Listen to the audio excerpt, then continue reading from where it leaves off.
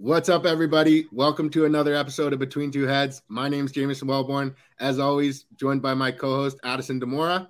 And today, we have a very special episode. We're joined by Jay, a.k.a. Professor Sift. Jay, thank you so much for going on. Appreciate you coming by. Of course, man, and thanks for having me. Hey, I never really come onto podcasts and stuff, so it's nice to see everybody. Honored to have you as the first one, and really cool. I know I had seen your face a couple times on some old hash churches, but there really wasn't a lot of info out there, except a lot of good record of a lot of good hash. So I'm really excited to have you on and talk more about your process and all the exciting projects you're working on today. But before we get into that, I want to take it back and learn a little bit more about you. So where'd you grow up? I'm kind of like an Air Force child. So, I was born in Spain and I've grown up, everywhere. Kentucky, California, Florida, and Spain, and Texas are the main places I've lived. Wow. But I would say California would be the main place I've lived for the longest, where I could say I absorbed the most from every place that I've lived in. So were both your parents in the military, or was just one of them? Just one. And then my father, and he met my mother in Europe, and that's where the hash god was created. That's awesome. So you were born in Spain? Correct. Yeah, on American base. So it was both American and Spanish at the same time. Very convenient. Cool. Very nice. Yeah. So when did you move from Spain? What was your next move? So when I was probably like 5 or 6, I moved from Spain here to America to like Texas, but and California was back and forth. But I went back to Spain every summer for 2 months. So they wanted me to have my heritage and learn Spanish and be a part of the family. So I made sure to up until about 16 years old, I was in Spain for about 2 months every year. That's really cool. I know a lot of people who grew up as military kids sort of struggled with socially and with friend groups because they were constantly moving. Was that the case with you or not so much? I'm a gamer, so I guess I've always grown up gaming. So all my friends and friend groups have been online. I've been fortunate. So wherever I go, I can stay connected with those friends and play wherever I'm at. So I got lucky with that, That's really cool. So when did gaming become a part of your life? Was that really young? Really young? Yeah, 6, 5, 4 years old. You name the first console there was available, and it was at my house. Duck Hunt, the original, anything video game related, Pac-Man. I was very much into games as a child, taking apart computers and televisions and putting them together. I used to work for Dell and Alienware before I became a hash maker. Oh, wow, man. That's really cool. So did you go to school for that, or was that just a self-taught skill throughout your time? No, I went to school for that and mechanical engineering. I was a mechanic for Honda before this, 2 careers, I guess, before this. It was computers and cars. Wow, that's very cool. So before we get into that, when did cannabis come into the picture? Were you introduced to it at an early age? When did you become aware of the plant? It's so funny. Everyone was smoking when I was in high school, and I didn't really get into cannabis until about 18. And I was not in California at that point in my life. I was in Kentucky working on cars at Honda, and everybody was smoking out there, and it was swag, with seeds and filled with stuff. And when I came here to visit my some family in California, and I picked up some bud, I was just blown away. I was like, this was like a long time ago. I'm 30s now, so this was 18. So this is when it was like not even 215 barely, really premature amber past shatter. There wasn't even like good shatter. And seeing all the cannabis there and seeing that really sparked an interest in me. And I came back to Kentucky, and not long after it was like, I can't do this weed. It's just, I can't live here. Wow. That's really cool. So definitely started later in life Yeah, than. later. I'm a late bloomer when it comes to cannabis, that's for sure. So once you made that decision to move back from Kentucky, was it I'm leaving my job and I'm getting into the industry, or was it just simply I need to have access to higher No, quality? I need to have access. I moved here and I managed and ran some Midases, like Midas Touch, So I transitioned from working on cars to managing the cars instead. It pays better and it's less work. And while I was here working that job, then that's how I slowly transitioned into cannabis. Being started getting trim jobs, going up north, the usual. And from then, that's when I really learned about sifting. When I had the trim bins and was collecting these heads and watching these trimmers just throw away all this sift, and people weren't even using trim bins. So I went and bought all the trim bins for all the trimmers on the farm, myself being the worker, and collected all their bins, had all this sift, refined it, cleaned it. Cuban grower and a few people back then really helped me out, figure out what screens to get and things like that. What year And was that? it's 2014, 2015, I would say. Yeah, 2014-ish, right before like the high times craze. When Hash Church and like John B and everyone was on, I was really on Hash Church a lot, and John B and Bubble Man, everyone was sifting, and I was like, all these growers are just throwing their sift away. It was crazy to me. So that's when I really learned to dry sift, and that's kind of where it started. That's where my first extract ever started. So take me through the progression. What was the next evolutionary step after the trim bin? Oh, I mean, I would collect the trim bins. Well, I started a tack where I would take parchment and cut it and put it in between the trim bins like a sandwich. And so it would kind of create a little bit of static and just kind of pull the heads. And you could just pull the bins right off and literally pour the parchment right into jars. And if you pressed it fresh right off the bat, you would get white sift rosin. If you waited more than 3 to 4 hours, the heads would oxidize and you would get that browner, more like dry sift has just a really short shelf life. If you don't capture it in that few hour period, it goes from white and milky to a little bit yellow and brown. And if we were just pressing it right on a hair straightener, that pink Remington, $25 from Target. It was the best one. 2.5 inches diameter with a little LCD screen. That is wild. And so you like in 2015, you're making these observations. Are you like sharing this information with a group of people, or is this just you by yourself making like? No, I mean, it all started with, I think it was like 2014 or 2013 when Soil Grown, maybe it was like the early 14, 15s, when Soil Grown at first posted some information about a hair straightener and pressing out weed. And that's when I was all like, I don't need all this expensive equipment and machinery, and I didn't have to buy it. That's why I really didn't get into BHO. I mean, I made BHO, but I never got into it as heavy because of all the equipment costs and the dangers. And I was like, what? I can take a hair straightener that my girlfriend might have and make hash. Let's get the party started. Yeah. That's And then incredible. Bubble Man as well, watching him and seeing how he was washing on a boat, washing in a kitchen, I was like, well, I mean, if you really have the material and the effort, you can make hash. Mm-hmm. Yeah. I had a chance to chat with my friend Adam at Mission Hill, and he remembered connecting with you fondly in those early days in 2015, and you were doing some dry sifting in your apartment. Yep. Were those on Bubble Man's screens, or like were no, you just... those are Panoco, I think. Panoco screens. It was something that Cuban grower had recommended me because he was using these Panoco. I think they're like t-shirt printing company. I'm pretty sure, but they'll make wood ones, steel ones, like any like size you want, any mesh, custom, the LPIs. And I would say he really helped me out and a few others with the LPIs. And then I just put in my first screen order, got a little CoolBot, saw that was what everyone was doing, got an AC, hooked up the CoolBot, the AC, and I would turn my room to 40, 35 degrees when I wanted to dry sift and burn it off because It was Cali. That was cold.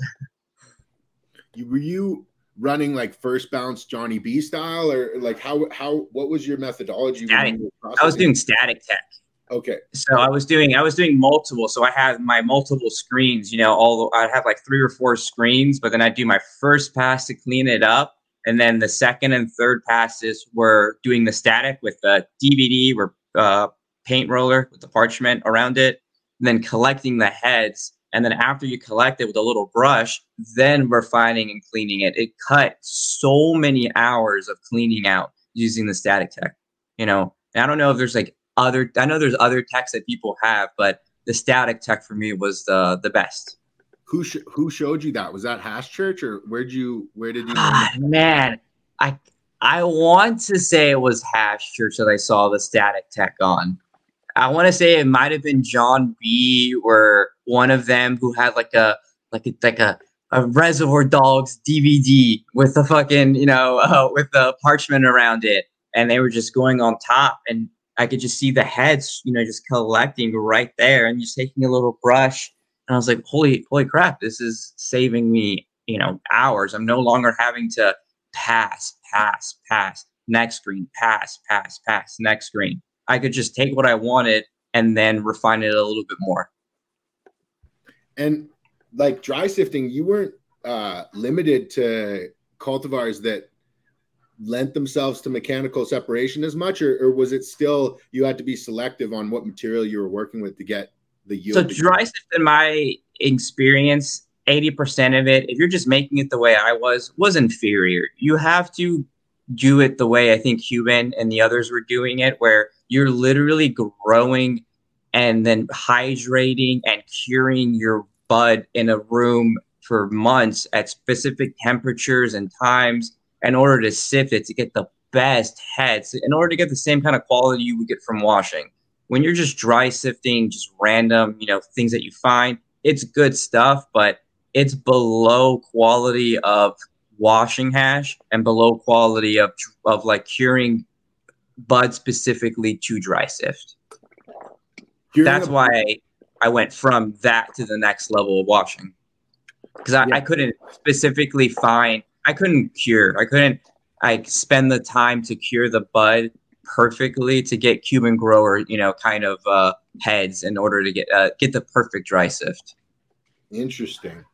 Okay, I definitely have questions about that later. But so what was the evolutionary pattern where you got to a certain point where you realized you didn't have the space and means necessary to create the material you needed to properly dry sift, and then you transitioned into water extraction?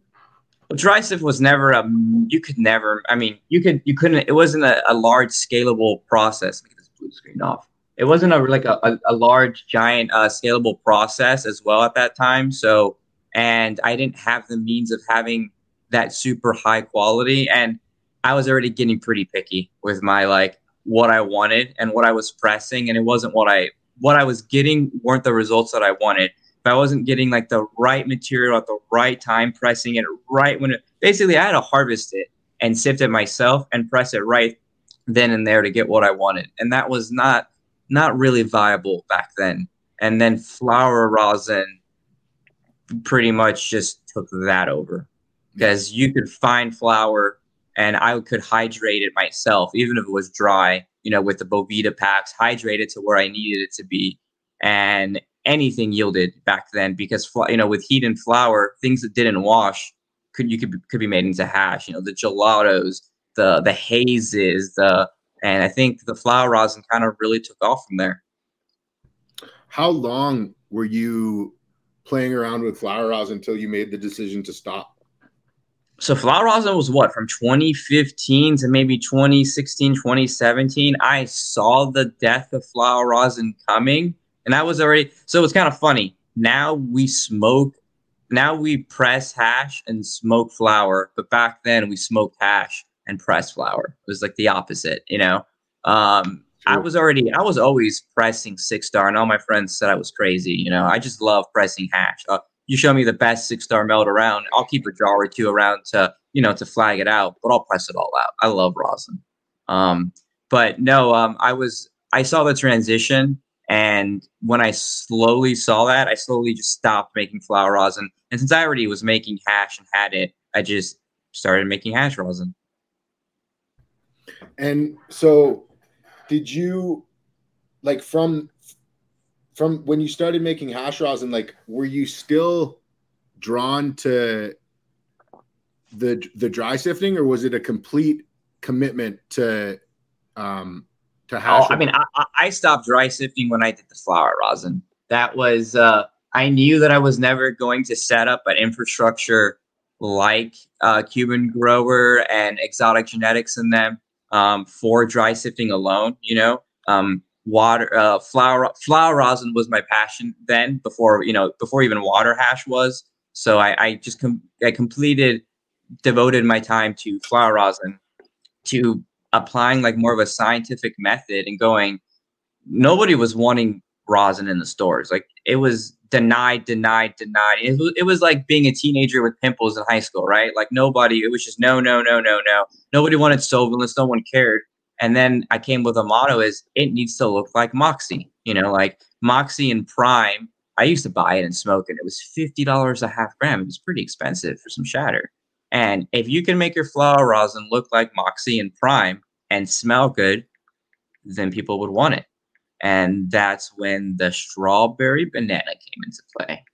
That was a strain that nobody could sell in flower. It was not a flower selling strain. It wasn't OG, wasn't Kush. That's what everybody wanted back then, OG. And it was just before Runts and Gelato even, really. Gelato was just coming in with the cookies and stuff. That's always been around. But so it was really easy to get access to strawberry banana packs because nobody, I can't sell these. And for me, it was like the holy grail of rosin. It made to this day, you can press it and it tastes like a strawberry milkshake.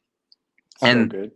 And our tech and the way we did it made it look like, shatter. It looked just like Moxie with a little envelope, and we did the little parchment and folded and put it in the baggie. And it literally copied Moxie and Prime Oil, but put solventless in it. And that was the only way to get into dispensaries back then and get yeses, and have Green Wolf and people like that actually take us serious, was to look like BHO, but be solventless. I wonder how many people didn't really know that it was solvent. That didn't make the connection. Because I remember sugar up too. I mean, people thought it was fake, because it would, they'd be like, are these added terpenes, because it would literally taste like strawberry banana milkshake. It wasn't your popcorn. It didn't taste like what other people's flower rosin would normally taste like, and we learned what made it taste like popcorn when you pressed it. And then we avoided ever doing that. And we learned some strains just don't press well. Yeah. Like Tangy. Always tastes fishy when you press it. I don't know why. It just tastes like fish oil. There's some OGs like that too. If they heat up too much. Yeah. So were you cultivating this whole time, or? Not a small little grow, but I would not call myself a grower up until the last 2 years. I've always been a producer working with growers, but I've never had the time or the space. I don't live in California anymore. Now I live in Humboldt, but middle of nowhere. But living in California, growing wasn't that easy. You really needed to know people but I was a better extractor and I didn't know growing. So I stuck to, what I knew best. And then that kind of ran its limits, knowing that as an extractor only, you're kind of the whims at growers, which is really good if you set up good connections. But I kind of wanted more access to what I want to produce and make. So cultivating had to come into play there. And I had to learn to grow. At what point did the leverage switch for you as a maker in the Cali market, where it wasn't emulating or following Moxie or the other BHO boys? Like, the moments you had, or the selling to places like Headroom Gallery or different places like that. Man, Headroom Gallery. Oh my God. I mean, that has to be probably that's probably all of us that are the biggest people probably in the industry. Not even big, it's probably the wrong word, just well known. And just started all met. We're all linked. We've all had something going on at the headroom. Banff attractions, you got to tell the people. You got to tell the people about the headroom gallery now. That is like, if people don't know about the headroom gallery, that was probably like, that's even before High Times, before the secret sessions. Like the headroom gallery was like, you walk into a smoke shop and it's like the Sheldon Black smoke shop, and that's all it was at first. It was just like a smoke shop, and then there was a door that was black. You didn't even know you didn't know it was even back there. Someone would open this door and it would lead down this hallway, and it would lead into a whole new like gallery that was just like for seshing and secret events and private. And it was kind of like the if you know back then. Yeah, but I definitely saw, I was doing all the events with Prime and Moxie and them with my Sylvan list there, trying to go up toe to toe with them. But I say the fall of BHO came in like, what, 2018, maybe 2019. I saw it kind of going down before, but that like Royal Key, I used to work for them, Royal Key quality, Southern Humboldt concentrate, Diamond Baron, that kind of BHO and those prices, the demand for it was lowering for what I saw, because I was also moving BHO. I loved really high quality BHO, which is really rare to find these days. I mean, let me light one up too. Yeah, it is rare. Yeah, it is rare, but those that Royal Key and Southern Humboldt concentrate, they were onto something with their micro diamonds to terpene level. Because I do like the big diamonds, but when you're having an overall better experience on a dab, your dabber tool needs to have a good portion of diamond to terp ratio. And I think that was always a problem with diamonds and sauce. But a lot of good extractors would get those micro, it looks kind of like a galaxy in the jar, these little mini baby teeth. And then when you had a dabber of that, it was just a perfect amount of THC and terps. And you would get flavors that, honestly, I could never get in hash.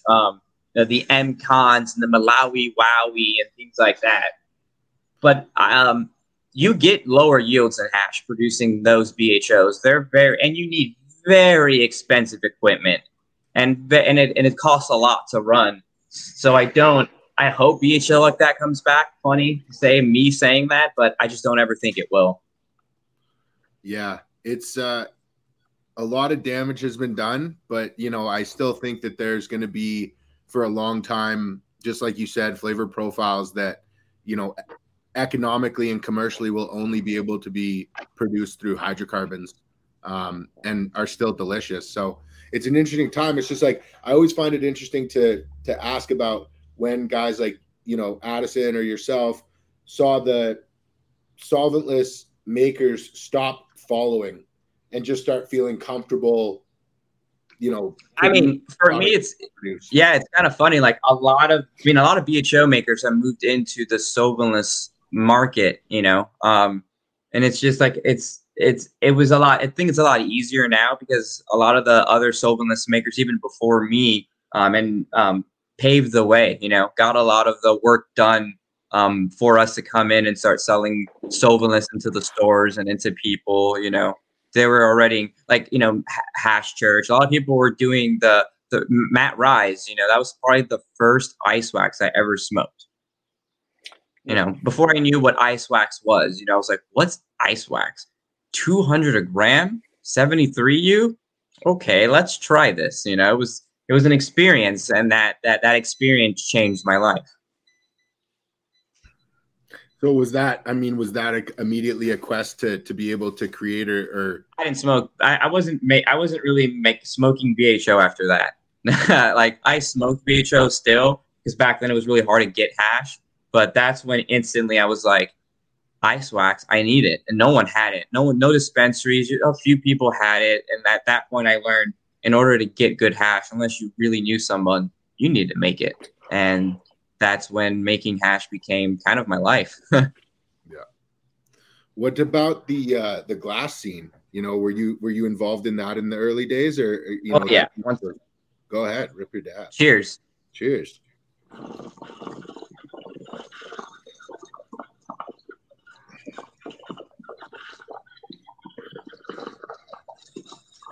It's like all the BHO dudes are watching this and they're like, what the fuck?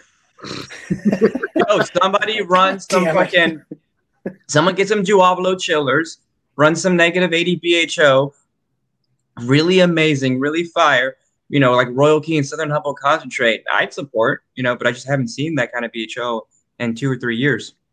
No, I haven't seen any. And I think it's just kind of, the prices dropped so heavily that why would you do all that work? Because the consumer's not differentiating from one to the other. And then here's solventless, where it's balls hanging out and fucking just going nuts, and everyone's, it's hard to beat. It really is. And now solventless is coming in, I think in the 20s, and it's like, but it's definitely not, it's full spec, whatever. But yeah, the strains you probably don't want, but the price of lower grade solventless has come down where it's cheap. I would rather smoke cheaper grade solventless than cheaper grade hash, That's one thing. But I would I would prefer to smoke some really expensive high grade hash like BHO if it was available, like the $100 gram kind of stuff. The same kind of quality that it was on with hash or ice wax. I just haven't seen it in forever. No. I used to smoke those, those Royal Keys and those Southern Humble concentrates, that bloody Skittles like it was candy. I used to smoke the West Coast Cure baller jars, like what they have of their OG. Yeah. Just fucking. I used to murder that shit. It was so good. Skittles. I just took a dab, but right now some hash rosin Skittles. See, at least now we can make Skittles, in hash, and it like yields. Before we were forced to smoke it in BHO. Yep. No, it looks good. So, but no glass. Definitely wasn't the glass scene back then. But I wasn't into like the super expensive pieces. I was fortunate to have people bring me the like $30,000 rigs and things like that over. I did have Mothership and Ryan Fitz. I was always was really into that like glass scene right off the bat, but always kept it like pretty modest in like my collection. Never went too crazy until recently. I started collecting a little bit more of the finer things, and once you start hitting some of the like better functioning pieces, I understand now, like the difference in quality and price and function from your normal, like Mothership and, to like a Yushin or a Contrabasso or something. Yeah. No, I was going to say, I've seen you. I was going to say you don't have a, you were like, oh, I don't really collect. I'm like, I've seen your glass. Like you have a crazy. I have three. I have a Mothership. I have, a Mothership, a Quay Pline, and just the Basso, but like the Mothership egg is just, it's just like, it's so perfect. The daily, you can travel with it. It's clean. It's smooth on the lungs early in the morning. Basso, first thing early in the morning, yeah, you got to go back and lay down, sleep a little bit. I think hits like a shotgun, That's a nap maker for sure. That's definitely. that new piece that Mikey got, I've never hit a piece. It's almost like those pieces remind me like you can't cough because it hits so well that it's like regulating the hits. You can't take too much of it. So you're like just, you need to have hits, yeah. Well, no, you can. You need to have lung control. It's like a diver. I've done diving and stuff, and it's like a diver. It's like a lot of my friends that come over, they'll hit it, and they're just like ripping it as fast as they can, like the Mothership off the bat. I'm looking, I'm like, he is about to be fucking high. You can't hit it like that. You have to go slow and kind of like work your way up on a Basso because, in my opinion, the function on them they'll mess you up if you just rip them. Yeah, you'll get way too much. They pull your lungs inside out. Yeah, there's just too much smoke in your lungs and you can't take it all.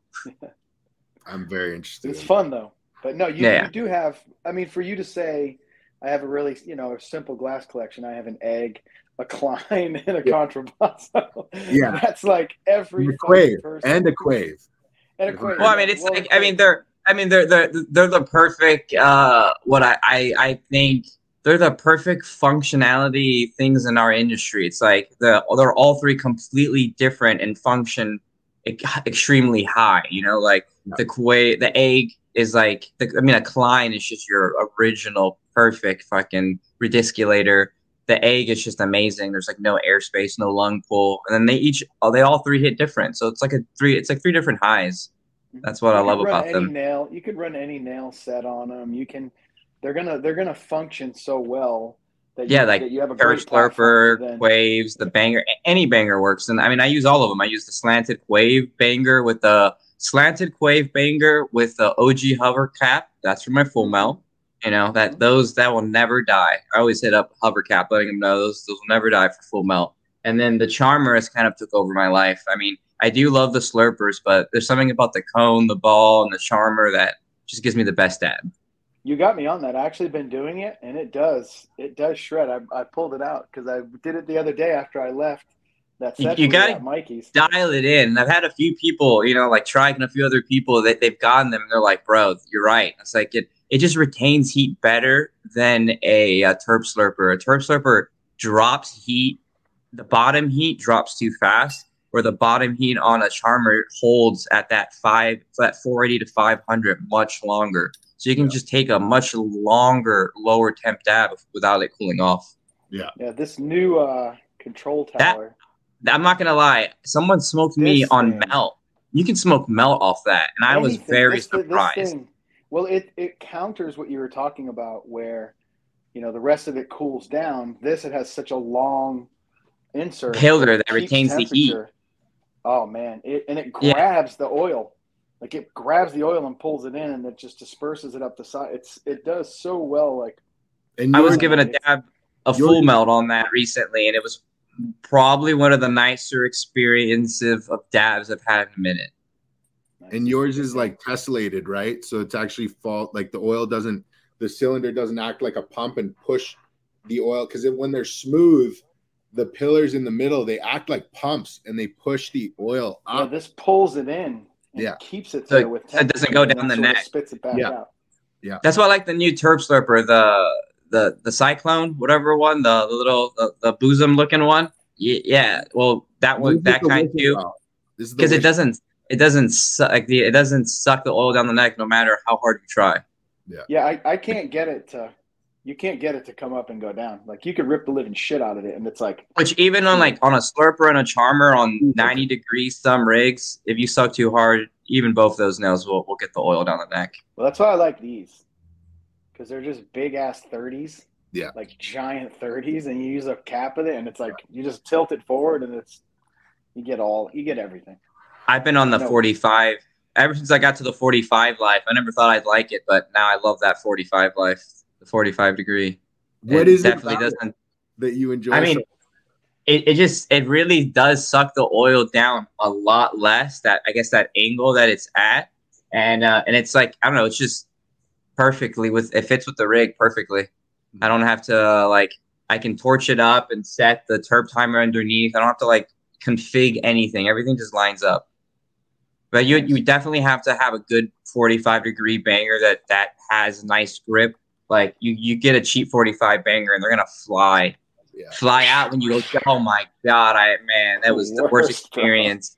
Had one go on my pants and the oil everywhere. But all these, especially the Charmers and the Quaves and the QCBs, Toros, they use really high end tips for theirs, so they never come flying out my rig. Yeah, 100%. So I wanted to go back to something that you said earlier when you said that you moved away from dry sifting because you didn't have the capacity to cure and handle the material. Like, I wasn't able to make a product sellable, with it. Like somebody like Cuban that was curing these plants for a really long time. So when you go back to that and to understand that more, like when you say a really long time, are you curing past the point of I don't know their tech or any of these things. I just kind of have hints and things that we've, heard and talked about the past. I just know that the amount of work and effort that went into curing and refining the bud and the trim, the whole, it's like whole plant before sifting it was a process. It was kind of like how people used to cure their flowers. I don't think anyone does anymore. Everyone just bags and tags it, but when people did cure their flowers, I think it was, something like that, curing your resin specifically for dry sifting. And that, to my understanding, is what they were doing. And I didn't have access to that at that means in my life. Do you have, or what is your experience with working with cured material versus fresh material in the wash bin? Like, have you? Well, I mean, that's how it started. It all started. I mean, everything I sold and made, most of the cups that I won at High Times was all dry material. It was very late into the end when we started working with fresh frozen. It was always washing dry honey banana, dry pounds. You do get better yields because they're dry, but you have to handle it much different because the cannabis is dry. So you get so much more plant material, so much more chlorophyll and green. So you have to be delicate, and it's a lot more work when you're like working with, but and it's not as it doesn't turn into that like complete ice oil look, like it's more granular heads that do coagulate and stick. But since it's dry resin, it depends on the strain. It doesn't get as ice oily as like whole plant fresh frozen does, where it just looks like, like a slick oil in the jar. Interesting. Have you, in your experience, are there cultivars that you can bring to mind that are 100% without a doubt better cured than they are fresh frozen? That's about yielding. That's just things that will yield cured, but they won't yield fresh frozen. And that's just like, I'm not a scientist when it comes to cannabis, and it sucks that there's not many of them, But I think there's a water soluble terpene. There's multiple, and we haven't figured out which ones they are. And also, it could be the same strain grown differently, but somebody grew more of the water soluble terpenes and not the other. And you'll wash the same strain and literally yield nothing, but then you'll get a little bit more in the other. You'll see an oil slick in the water, and you instantly know, like, oh man, this is going to be a problem. You see all the terps. So some of those strains like hazes, sativas, anything like that probably does way better dry.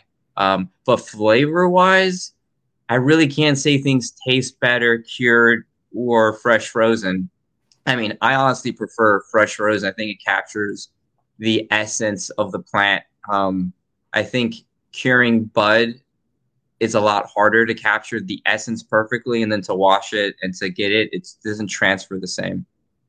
Yeah, and with fresh frozen, you can kind of choose, right? Like when you're smelling the plant, you can choose what terpene profile you want depending on when you pull it, and you're like, I want it this, and then freeze it, wash it, and that's kind of what you're gonna get.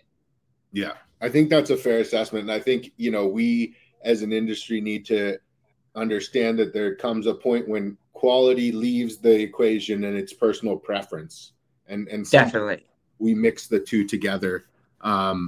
So I wanted to ask you about fresh press versus cured rosin. In California, there's a tremendous popularity, more than in almost any other market that I've seen, for fresh press.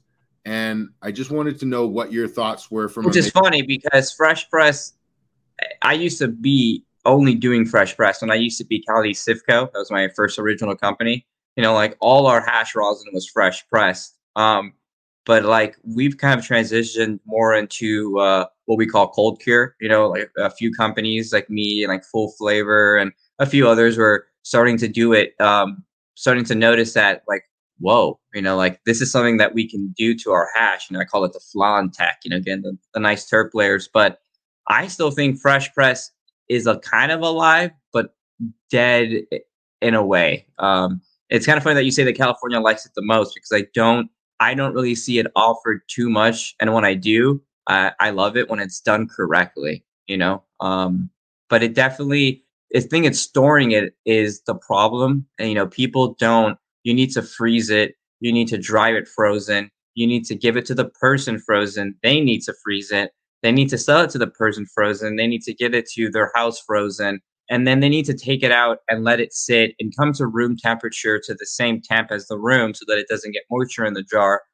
And then they need to also make sure it's not super hot, and we're leave it in a car. So there's like a lot of factors that take into play to keep the quality of the fresh press what the hash maker envisioned it, And some people do put in that work. There's like, I can't name them, but there's some people out there that give you ice packs and do every step possible to make sure that you get it fresh. But at the ultimate end, it's up to that person and the consumer if they're going to get their fresh press fresh.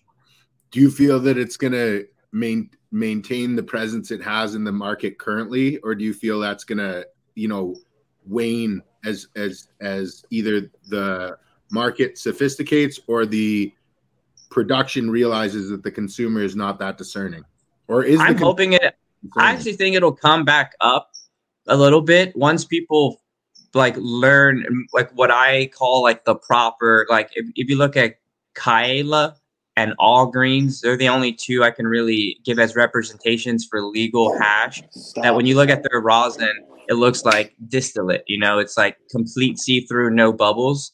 Most of the fresh press that you see on the market, I'm not saying it's improperly done, but it's improperly done in a way where those bubbles are air. And when you trap air in fresh press, we all know what air does. It oxidizes your hash, and it just makes your hash turn faster and butter quicker, and possibly burn off terpenes. But when you do the fresh press without getting all those bubbles stuck in it, then the fresh press can stay for like up to weeks in a jar fresh, and then it slowly butters into like that wetness, kind of like how slabs uses sugar. And you can kind of whip it up yourself. Like I have some fresh press that buttered up. Let me see. And then as it buttered up, I whipped it. And it's just, it might be hard to see now, but with the camera, but it's just like super white and super wet. And it was fresh press that was starting to, but if it just depends on the fresh press. And I think it will come back slowly when people start realizing how much work that needs to go into it. But I think cold cure is going to remain stable above it. In your experience, how many cultivars do you encounter that express better as fresh press than cold cure? I was just going to get into that next. That is a good question. So like the honey banana, my favorite strain at the moment, which is funny because the strawberry banana is kind of what brought me into hash, and honey banana has that as a lineage, but tastes nothing like it because I'm really over the strawberry terpene and kind of the banana terpene. But the honey banana is just kind of a honey exotic, high chew flavor. Everyone kind of gets their own profile from it. But it doesn't taste the same as fresh press as it does in cold cure. You get different flavor. It's more fresh, more ripe banana in my experience as fresh press. But when you cure it up, really get these candy notes. Certain strains do change. Certain strains don't. There's some I do think maybe do taste better in fresh press, but I also think that's like preference. But there are strains that I know taste better once they're cured. And it's not preference. I know someone's going to like it better if I cure it. Yeah. You get a different expression from it, so it's like something that you recognize that you want to promote, and that's, and they're all different, man. They all have so many different. Like papaya is really a hard one to say because papaya fresh press tastes really good. But sometimes papaya fresh press can miss some of the complexity to the cold cure, where a good papaya cold cure just, man, I have a papaya cold cure curing right now that I'm going to whip that. It's just, oh my God, the smells from it. It smells like bubblegum, papaya, fruit. I'm getting all kinds of crazy notes from it. And I wouldn't get that from the fresh press because it locks in the terps on the fresh press. So doesn't really release them. And also the terpenes do change when they're curing. I don't understand the full science behind it, but I do know that they change to different profiles once they cure up. They go from larger to smaller, or they go from small, they'll get more complex or simplified. Some people will argue that it's not curing, but I don't know what the proper term is since we don't have one. I call it, a change in the profile, because you're not curing the heads technically. So, but we just use the word curing because there's not any other word for it. We're not leaving the heads to expose to air and curing it like you would with other hash. With other resin, but you are putting it in a jar, sealing it at, cold temperatures and it's curing in a sense. It's its own cure.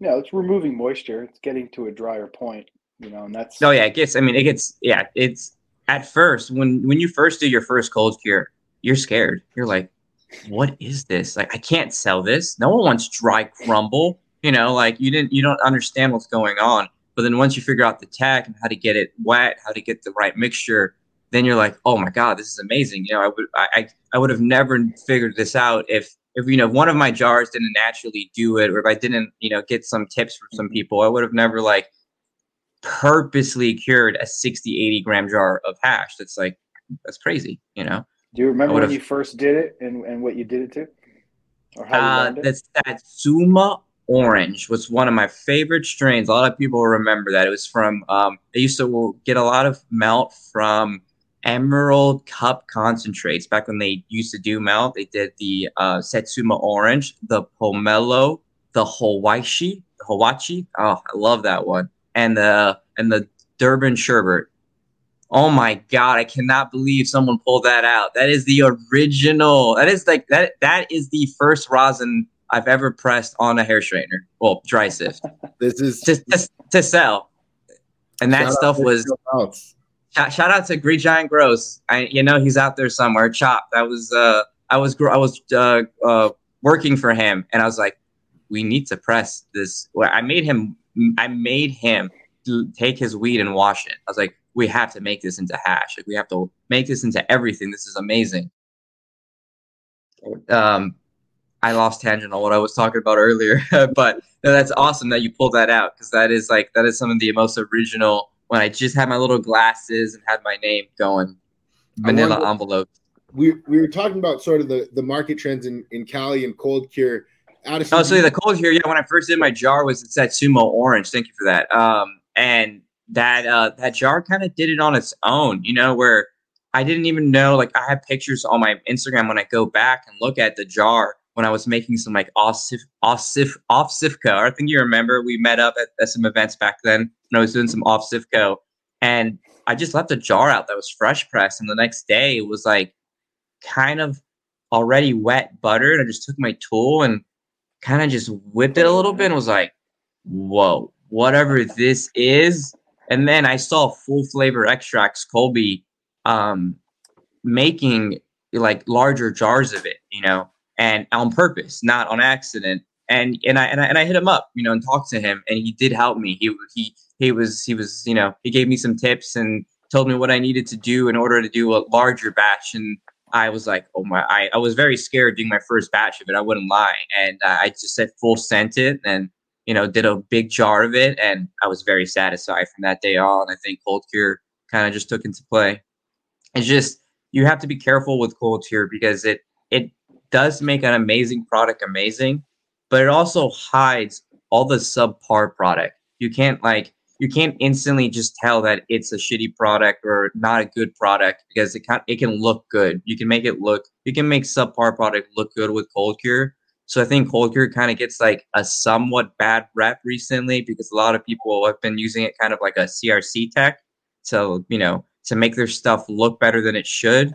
But I mean, at the end of the day, when you taste it, you instantly and smell it, that this is not of quality. If it was fresh press, you would have instantly been like, okay, no, I'm not gonna, I don't want to purchase this. So that's one thing it does hide. Addison, what are you seeing over the last year in the market? Like, are you seeing more groups come forward with cold cure? Are you seeing the same? What are you observing? I mean, there's two markets. When you look at black market, for a long time, it seemed like it was predominantly all, fresh press. And then, because it was all about heady boy and like keeping shit cold and all these things. And then I think it's just sort of, even on the black market, it converted over to all. I mean, the only time I ever see fresh press now is if it comes from out of state. And it's like the, PNW cats that are coming down and those companies. And it's nice to get. It's always cool. But, and it's like for them, it's more fresh press and melt. And you'll kind of have that flow into Los Angeles that way. On the rec market, everything that 710 sells is fresh press technically, and they do that, non-storefront sales, direct sales model, and they have freezers inside the shops now, like stand-up coolers, like big old Coca-Cola style ones. So, It's coming in tier 1 from 710 consistently on the rec market, and then a lot of the guys on the rec market are doing fresh press sales because of the reason is because you're trying to get it to the consumer. And that's like the educated consumer that's buying that stuff. They still sell batter. They probably don't sell as much, but it's kind of like a sort of thing that's died off because what I think you're referring to is, in 2018 to like 2020, there was a everything in the black market, it seemed like, was all fucking fresh press, and everybody was doing fresh press, and everything was being kept cold.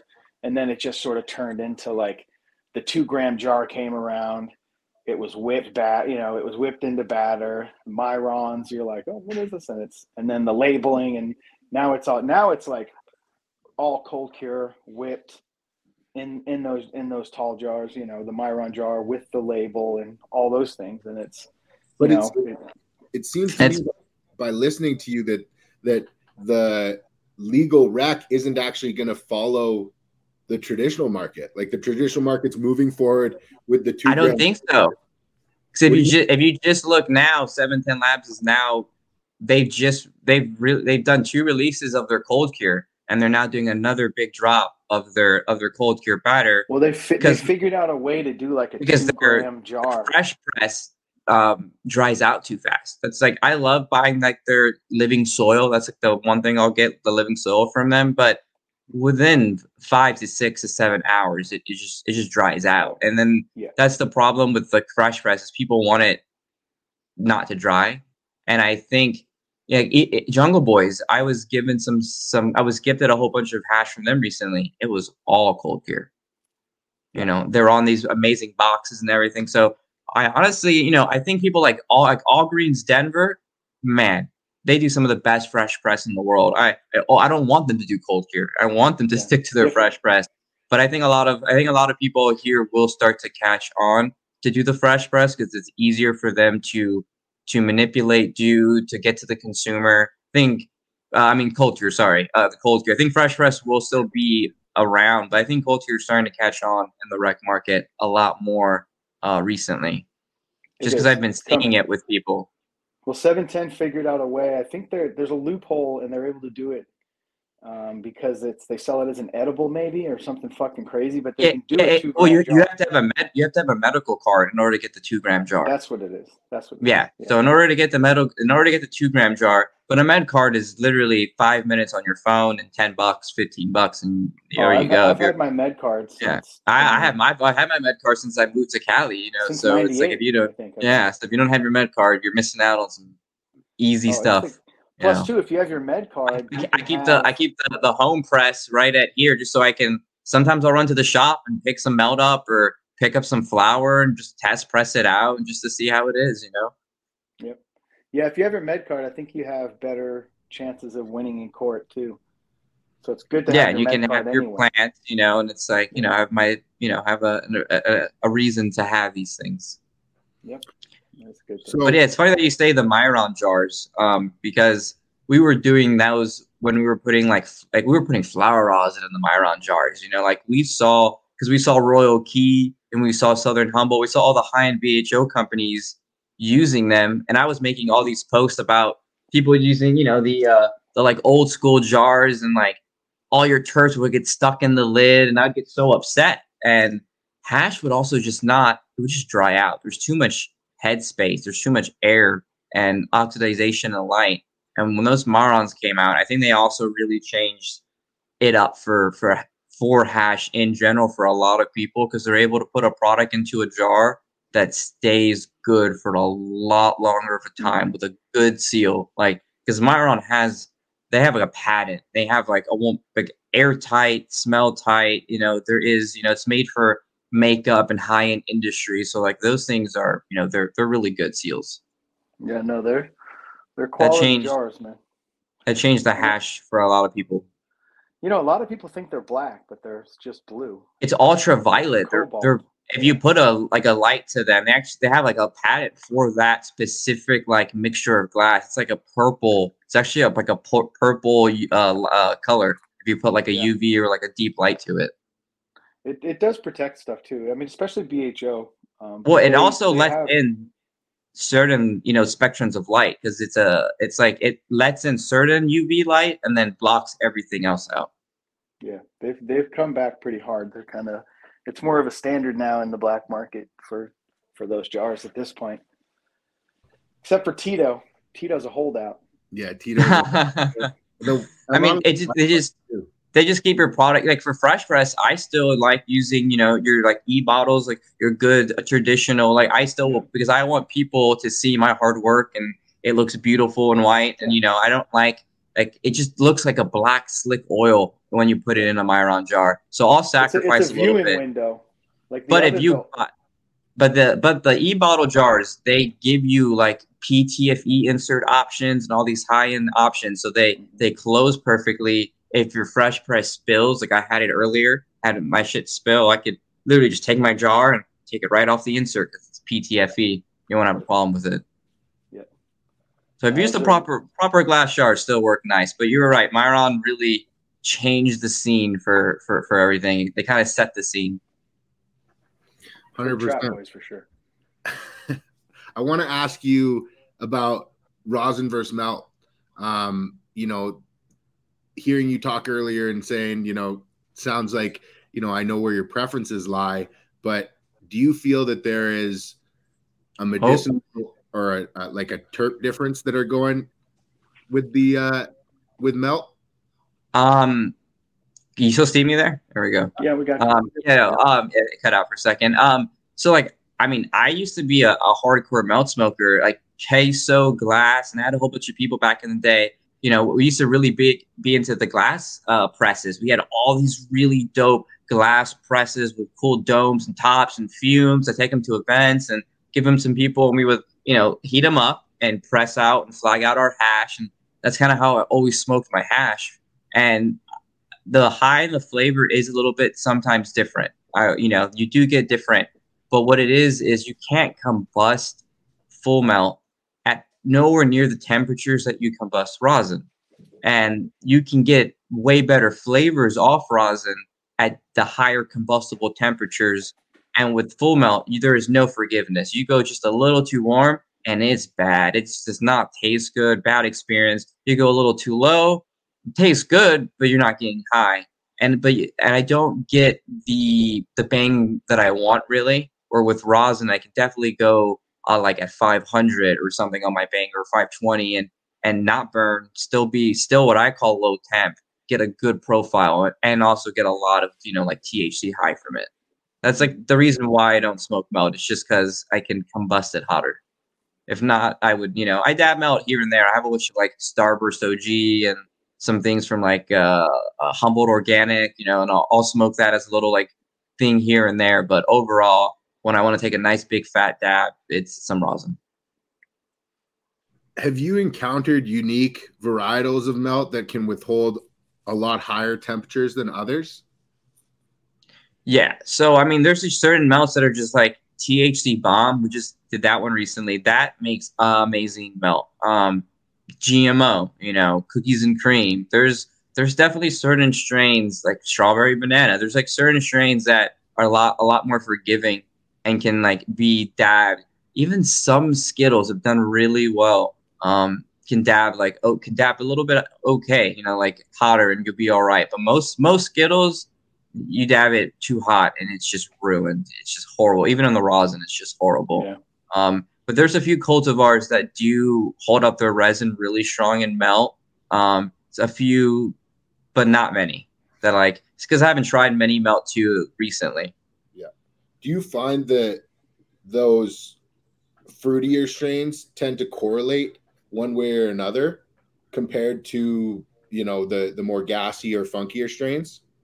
It's like we've been trying to get sherbets and gelatos and stuff to correlate, and we get lucky sometimes, and we'll release it. We'll release a good sherbet or something when I find that the flavor kind of matches. But those strains do not translate. It's like the best way to describe it is like when it rains on concrete and at that fresh concrete rain smell. That's what you really get off a lot of those strains when you wash them for some reason. Like the terps of the cookies and the dough and the cherry pie just don't come through on those. But on like the fruits and a lot of those other crosses, yeah, they translate pretty much exactly how they smell. You know, the honey banana, the papaya.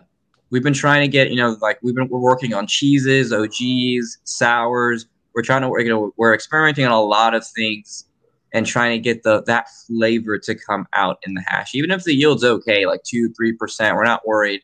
We just want the flavor to translate where it smells like the plant. It doesn't taste kind of like planty and just different. Yeah, 100%.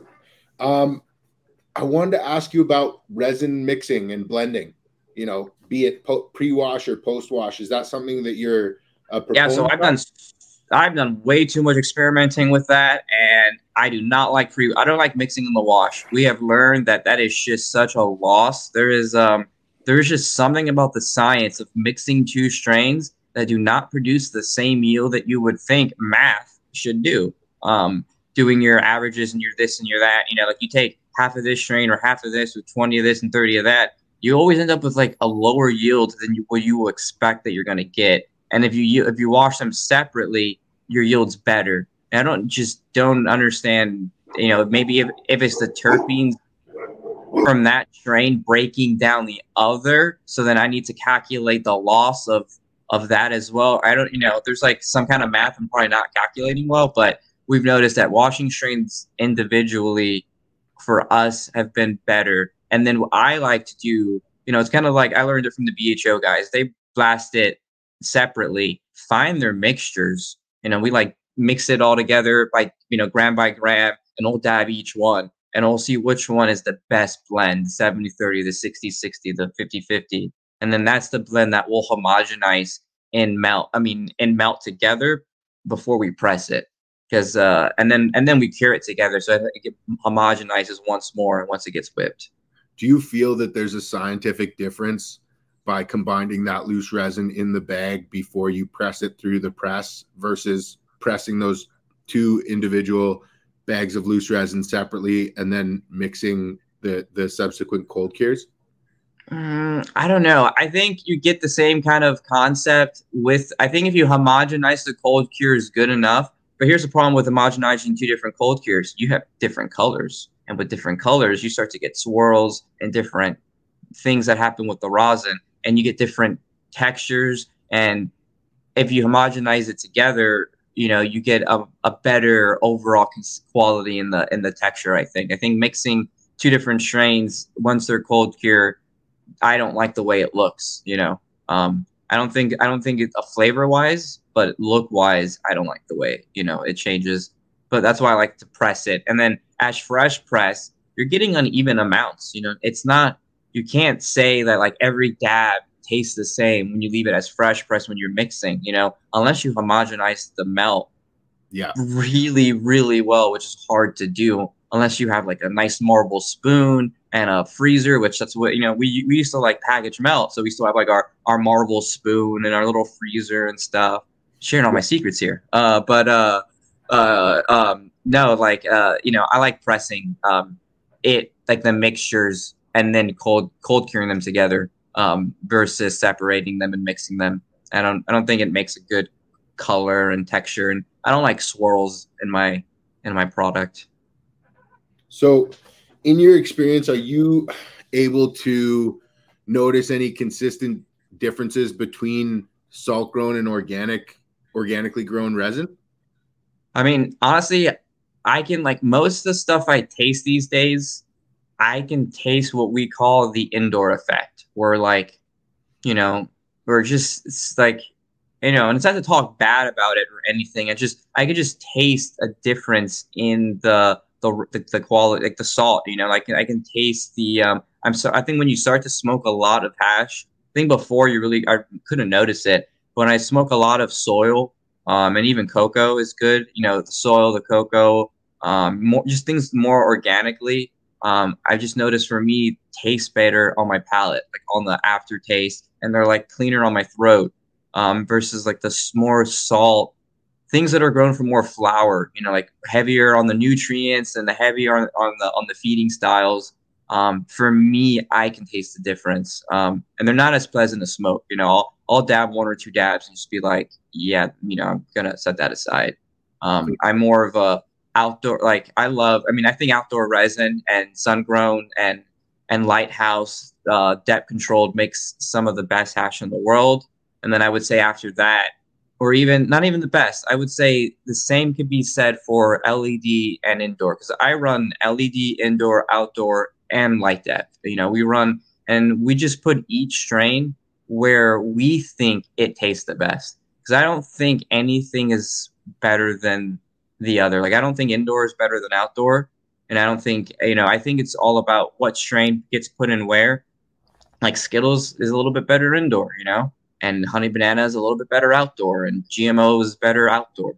It's just, but it's also preference too on some people's taste on what they're trying to capture.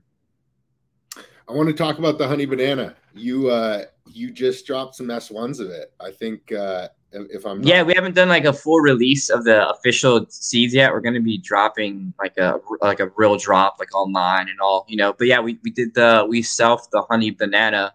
I mean, I just love that strain. I mean, I smoke probably a jar of Honey Banana a day, and it's like it's not even just the flavor. It's like it's the medicinal. For me, it's the medicinal effects. Like for like the Amarillo peel that we just did, and like the Honey Banana, like, you know, and Skittles is good as well. But I would say Honey Banana and Amarillo peel, they're like medicine. They keep me motivated, going, happy, high. They're just good, and it's probably why I probably smoke a jar of that a day.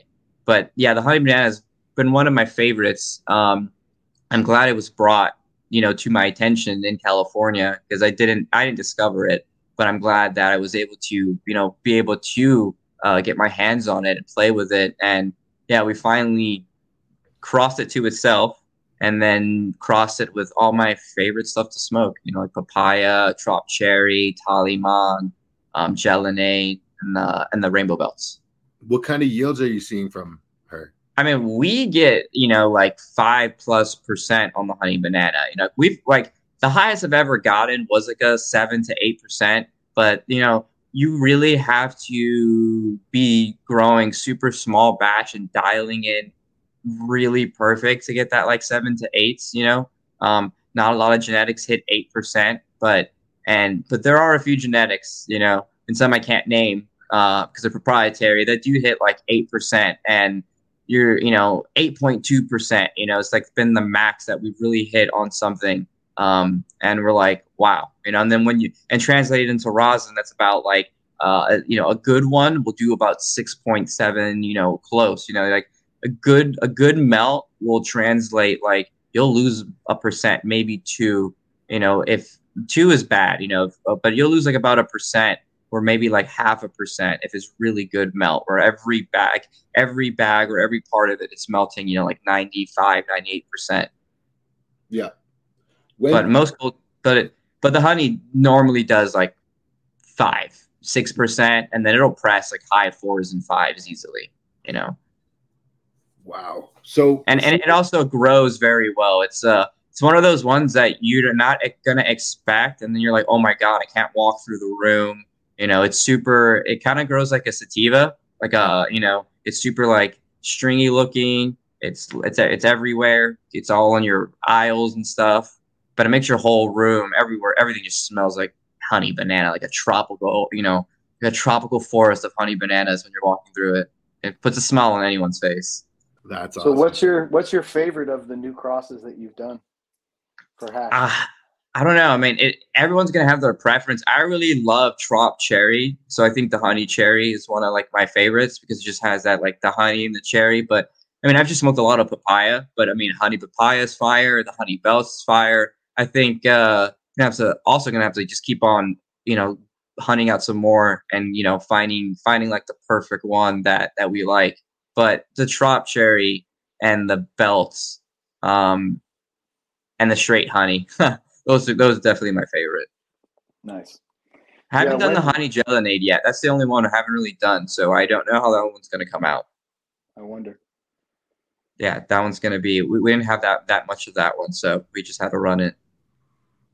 Where do you think the plant maxes out, Jay? Like everybody's breeding for solventless, and everybody's claiming crazy numbers. Like where, how far do you think the plant can be pushed as far as yields go?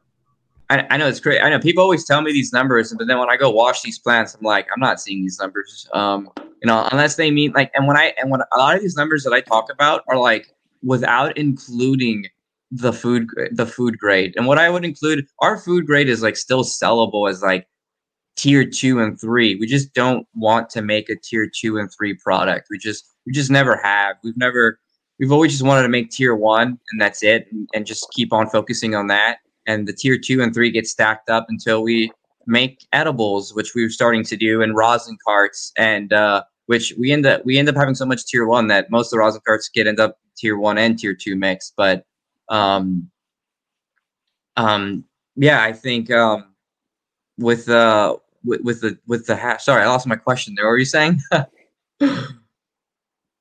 Sorry, I was asking about the Too high from that last stab, that Amarillo. Yeah, and I just took a dab. We were talking about the salt grown versus the organic grown, and then the yields. Here we go. Yeah, the yields. So I think the yields max out, honestly. Like, so you're gonna see on average, like on a good day, like 4 to 5%. That's amazing. Like you're averaging between 2 to 3% on most, like strains that don't really yield well but taste like papayas don't do more than 3 to 4%. In rosin, that's if you're getting 4+% on papaya, you're a really amazing grower. You've got a really good cut. But I haven't seen papaya do 5% in rosin. I just haven't seen it.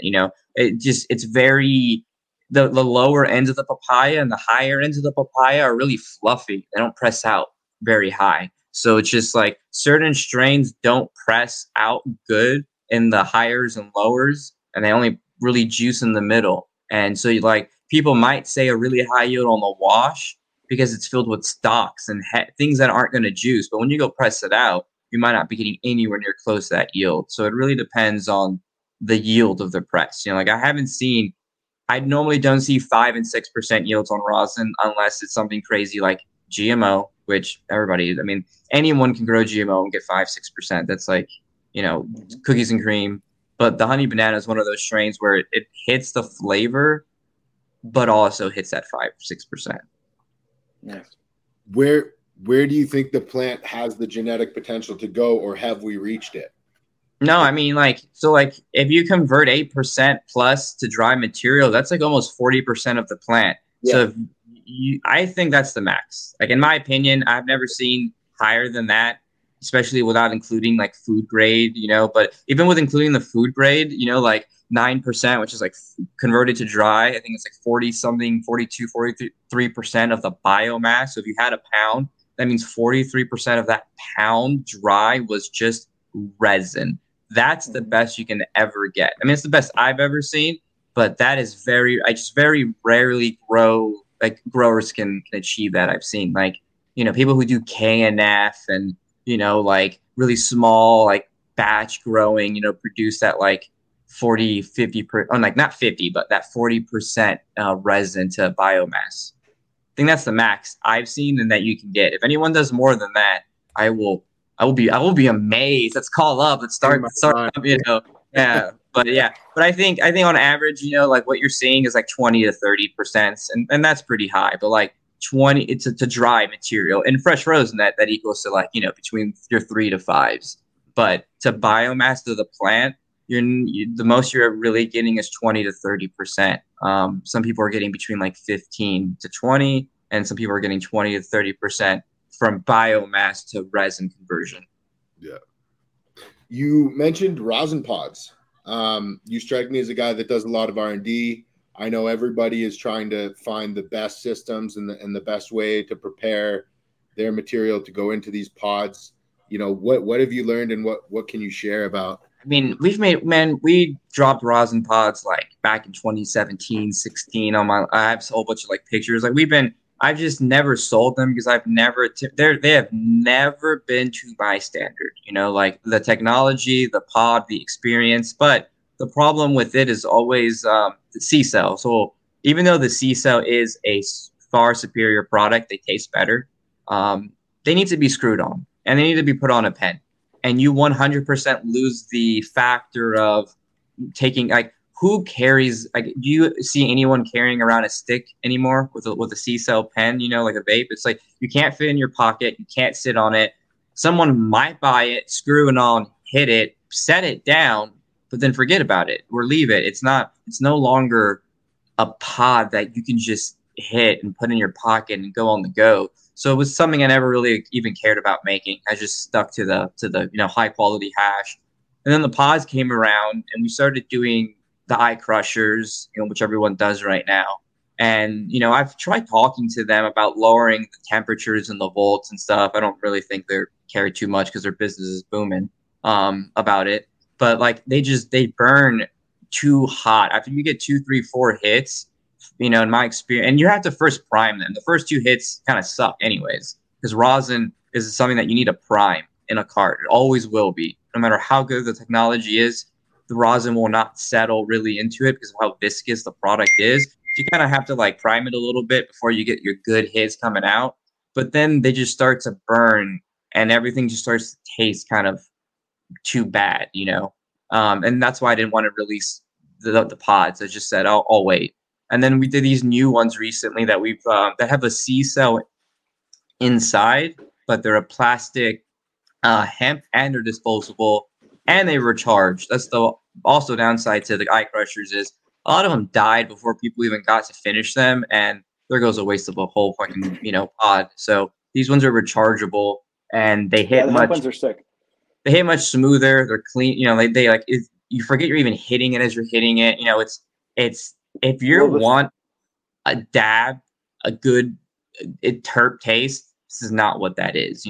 This is get you high on the go, not be distillate, and still be rosin and taste somewhat good. But it's always going to mute or the flavor, whatever you think you're going to get, you're going to get a muted flavor of it. I mean, it's a science. You can't put rosin into a pod and expect it to taste like a dab. It's just not going to happen, No. So that's why I was waiting for the market to kind of establish itself so people didn't get like let down, didn't see like Skittles or strawberry and be like, oh my God. I will say the honey banana does taste pretty honey. It's one of the cards, like strawberry, banana, honey, and banana OG are like the 3 ones that when you hit it, you're like, oh shit, banana, like honey, like, oh, that tastes really good. But most of the carts kind of taste okay to what you think they're going to taste like. They're way better than anything out there. Like the one that I have, I've was testing it, hitting it in and out, doing all my routes, driving around, and I was like, damn, this thing is getting me high. It's smooth, and if I can use it, then it's something that I can put my name on. Yeah. No, I know the ones that you're talking about, and they actually have. What's cool about those is they oscillate between 2 different home settings. So that's from AVD, and it's the disposable, the small little hemp disposable, and it oscillates between those temperatures, so it doesn't overheat. It's really nice. Yeah, I've noticed the oil hasn't gotten hot, and I've done a few big draws, and then tried to see if it will like start to taste like if I'll get the coil taste. And that's the thing is you get the coil taste, and that's one thing I don't want people to taste too hot. The coil when they're hitting the thing. That one doesn't get that hot. Like it goes, I think it's like 1.8 to 2.4. And then they're rechargeable as well, which is nice. They're sleek. They have like a tip so that the air spins as it comes up. And they're definitely a much smoother experience. I'll finally release a pod because I think it's worthy of putting it in. Very cool. Those are definitely worth getting. And it was the company's owned by a grower that lived in Mendo and then moved up to Washington. Yeah, they're really nice people. They've always been always sent us samples, and like Jelly Wizard, I think you guys probably know of him. He's always put me onto them and that company. I used to do the C-cells and do them for personal, and I'd always make rosin carts, but only to sell them to friends and people close by because it was nothing I wanted to package and do. But once this came out and I tested them and did them and said, wow, this is something that like I took with me the other day because I was like, oh shit, I need something on the go. Don't want to hit the peak. Don't want to hit this other thing. But this pod was good enough. And I usually will never hit a pod. But this one was good. So, you know, AVD makes some great products. I'm hoping that people start designing things more for the rosin pod market. Like, I don't think this was designed, you know, for BHO, obviously, but I'm hoping soon enough that someone will come out and like design a product for rosin, like work with the actual viscosity of the product, make some kind of different openings, some kind of different like settings, and like, you know, maybe don't have to prime it as much, you know, or a different kind of loading method. Like, there's just, honestly, we're all just repurposing BHO product at this moment. But I've tried reaching out to, you know, obviously it's always China and Alibaba and speaking to them on WhatsApp, but I mean, none of them are really interested because their business is good, you know. But no one's like thought about actually making a product for the rosin people. And for how big rosin is right now, I'm kind of surprised that like someone like AVD or someone big hasn't reached out and contracted somebody to start making them a rosin specific solventless, you know, cart. Well, I think AVD does. That's why they do the oscillation. And that's probably why that's the best one. Yeah. I think him and Jelly Wizard, I think, lowered the temp. I think remember correctly. Yeah, he's actually a really cool ass cat. Like super, he takes dabs. He's a smart dude. He has a really good team of people that he works with, and I know that they did design a lot of stuff for solventless because they saw that it was overheating it, and you know they wanted it to taste better. They wanted to be able to deliver something. So yeah.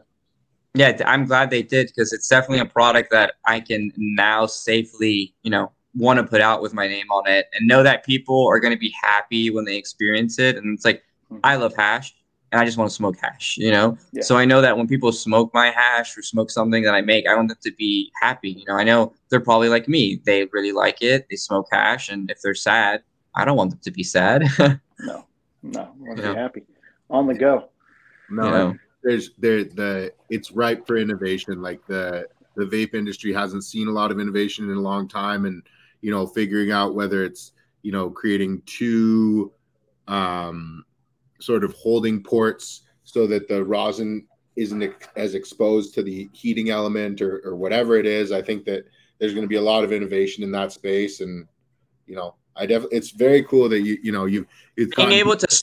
I want someone to make something that also can be like safely stored away in the fridge, because with these pods, one thing is we make them all fresh to order because their shelf life, you know, they're like, we store them as cold as we can, but you know, I haven't tested these with the battery, but putting these in the fridge will, you know, probably eat the battery life, you know, because it's the cold. But we haven't tested like with the batteries and the moisture. But the good thing about the separate pods, like from 710 Labs, they do leak a little bit, but the good thing is you can put those in the fridge and you're able to store them for a lot longer, and the shelf life is a lot longer. That's the one thing with the pods is the shelf life on them. For me, it's like, I don't know what it is specifically, but I do know after a few weeks, they start to change. You know, it's just like any other hash or product with oxidization and, you know, heat and temperature. They're going to start to convert and get dark and not taste so good.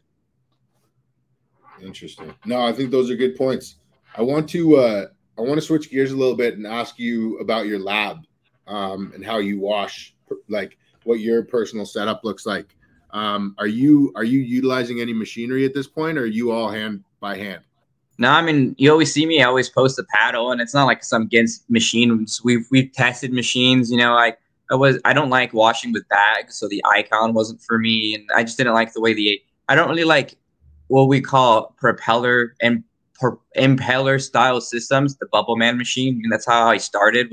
I used to use a Bubble Man machine with a fan speed controller. You could hook it up to a fan speed controller, and you could slow down how fast it was going, and you could really wash really slow. And that was like the tech for a while, but no, I hand wash. We use just the paddle and just good old hand washing, you know, good old kayaking techniques. And I don't think we've done test by test, like side by side, exact same strength, same material, same amount of time with the same kind of amount of force to see what happens. So what I've noticed is from like using a Bubble Man, this isn't from using the other machines, so I haven't used them yet. I can't tell if they do that. I don't know if they do. They probably don't. is you get the same yield, but you get different yields in bags. As in with hand washing, you'll get a higher range in the higher bags, like the 150, the 160, the 90, the 70. But with the machine washing, you get the same yield, but you get a larger range in the lower bags, the 90, the 70, the 45. And I don't know if that's because the heads are being polished or washed down and being broke because of the centripetal force, and they're just getting smaller. So the nice juicy heads are falling down to your lower bags. Where I don't like the lower stuff, I don't like put in my rosin. We do only the higher end stuff. So that's where we went to hand washing only, because we could get much higher quality first batch rosin versus having all that fall into the bottom. That's a super interesting observation. Are you a proponent of Frenchie's cyclone tech, where creating that cyclone or that movement in the waters and the suction that comes with it is what's going to separate the gland? Or are you more a proponent of the shift in the water is actually what moves the gland off the stalk? I mean, by doing tests of washing and hand washing, it's I mean, the centripetal force does do well, but you got to remember the centripetal force also has a lot of G, so you're also pulling off a lot more plant material. Like, I love Frenchie's stuff, but his stuff is a lot more traditionally like darker, and it has a lot more color. And I think when you have too much force, you're not just taking that. That's why I used to use a speed controller. Like, there's some newer machines out there that you can really dial in how it does, and where you can have it do kind of like a hand wash where it goes back and forth and back or forward, where you can have it do. And I think those machines will probably do well. I don't think it's about the centripetal force as much as just breaking the head off the stock. If it wasn't, I think he doesn't like to do a lot of freezing, so he needs more centripetal force to be able to remove that head off that gland. And it's greasier, but when you're ice brittle cold, just I believe just like a swift, good, paddles, just dunking it in there, you can start to see all the heads already break off. Well, that's how I normally know how good it's going to yield, just by having it do the pre-soak and seeing like how much heads are already floating around, and then just paddling, because we're doing a centripetal force, but instead of doing it vertically, when you're paddling, it's just like in water, you're doing it this way. So you're spinning the water in a ball this way instead of this way. There's even washing machines now that spin this way, instead of this way. And it's just a different way of spinning. It's at the end of the day, it's the same exact method. You're just doing it in a different way. Interesting. No, I think that's a fair assessment. So, I mean, would it be fair to say that you would feel that there's a level of quality that can be attained in hand washing that cannot be attained in machine washing? It's a hard one to say, I think at the end of the day, if you have a really good machine and you dial in your techniques and you have the batch size proportion to the machine size, and everything is working correctly, because you have diminishing returns. If you have too much material in a machine, you're not actually you're washing more of the biomass than the material. And if you have too little of material in a machine, then you're just going to be beating it up. So you need to have like the perfect amount of material to the machine. I mean, same thing with the wash too. So, but with the wash, a lot less forgiving, because you can go with smaller sizes. A lot less variables. I think a lot less variables have to be played with hand washing, so you can produce a much higher quality product with less math and work and effort. But I think machine washing can produce as good as stuff if done just as well. All right. I think I would tend to agree with that. I think that I think you've got a lot more variables to deal with when you've got a machine. So I think there's a really fair assessment. I don't think I can't say yes or no if one is better. But I can say that one has more variables than the other, and one's easier to dial in than the other to produce. Like, if you want to just make some full melt and you don't want to press it, hand washing is gonna be the way. If you're making a lot of cold cure and a lot of things like that, and you're not even worried about your micron mixing and things like that, then machine washing is going to be your way. So it also depends on what you're doing and what you're aiming. Like we like to separate all our bags and everything, and we like to, and if something comes out is good for melt, like, oh shit, but maybe we'll do some melt, but we like to have that option. With a machine, I kind of would take the option away of like maybe being able to do melt, because you will beat up a little bit more in those higher, and you can't get that first wash pass small full how you would get for full melt. Yeah. Interesting. I think so. I want to ask you about like large scale dry sifting. As somebody with a tremendous amount of experience in the space, more than most, because a lot of people who Cuban, I think, would be the most in that by far. I think he'd be the only one that could answer the dry, like large scale dry sifting. Have you put any thought into it? Like, do you think Cuban? I mean, Jungle Boys has done it before. If Jungle Boys used to do all the dry sift rosin. If you remember, at Edison, like it was a big thing. But if you saw, they couldn't keep their coins from going brown. And everyone would just trash them for a while, and it kind of hurt their full melt Sovalence brand, I think. And they're back on top, but that dry sift rosin just wasn't it. And like I think there's a way for it, but honestly, because of whole plant fresh frozen, just wash, like unless you're trimming dry bud and then you have all that trim, you can tumble it and refine it. But the problem is if you do not get the sift and the stuff perfect and cured right at that first hours, so you really can't cure the trim. You have to wet trim. No one wet trims, so I don't think mass producing dry sift is going to ever really be a thing. I mean, prove me wrong maybe, but I don't think it'll ever be a thing. And it also burns way too easy. Like you don't dab dry sift good because it's 99.9% resin glands, and it's doesn't have that like cured, like cubicle from like when you're washing. It really is just like, exposed to air and everything. I think it has a shorter shelf life. It is fire. It's amazing. That little package was 99, Sift. I think it's some of the most unique, and everyone should try it once in their life. But I don't think it's something that you're going to see mass produced. It'd have to be like, you have to grow for it specifically, cure for it specifically, and make some kind of like static tech. Like before I got into flower rosin, I was like, how can I do this better? And we were sitting down with like, literally with like going online and trying to get like 2 plates and making static balloons and I was like, if I can make a machine that you could change the voltage, like a medical machine, and you can change the voltage of how much energy you're putting in. You can change like how much static you're getting. Because you get too much static and you're getting stocks and everything, and you have to find just the right amount of static just to get the heads, And I don't know if people doing like vibration techs and stuff, but I just don't think anyone ever really dialed it in because you don't really see any mass-produced dry sift anymore.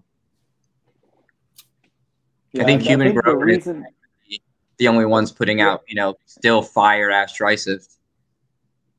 Yeah, I think it fits in with all of the new, it doesn't fit into a large scale or a scaled up model because you're not going to sell as much of it because not as many people are on it, but you can build a demand for it by doing drops of really small amounts of it and then including that now into the new model of like, with like I was going to ask you about it and kind of talk about it, like your marketing and how you got into the anime stuff and how you got into that art side, because you do these drops with the mood mats and you've got all the different colored ones and I see people collect them and, so I mean, like that was going to be like another question. So I'm a huge nerd. Like if people haven't figured that out by now, like in school we used to get made fun of, and now we're like the cool kids. Now you got like people Hypeland and stuff dropping Dragon Ball Z. People back in the day used to if I wore this to high school, I'd get made fun of, and now it's like, oh man, that's dope, So it's kind of funny to see the transition in the culture.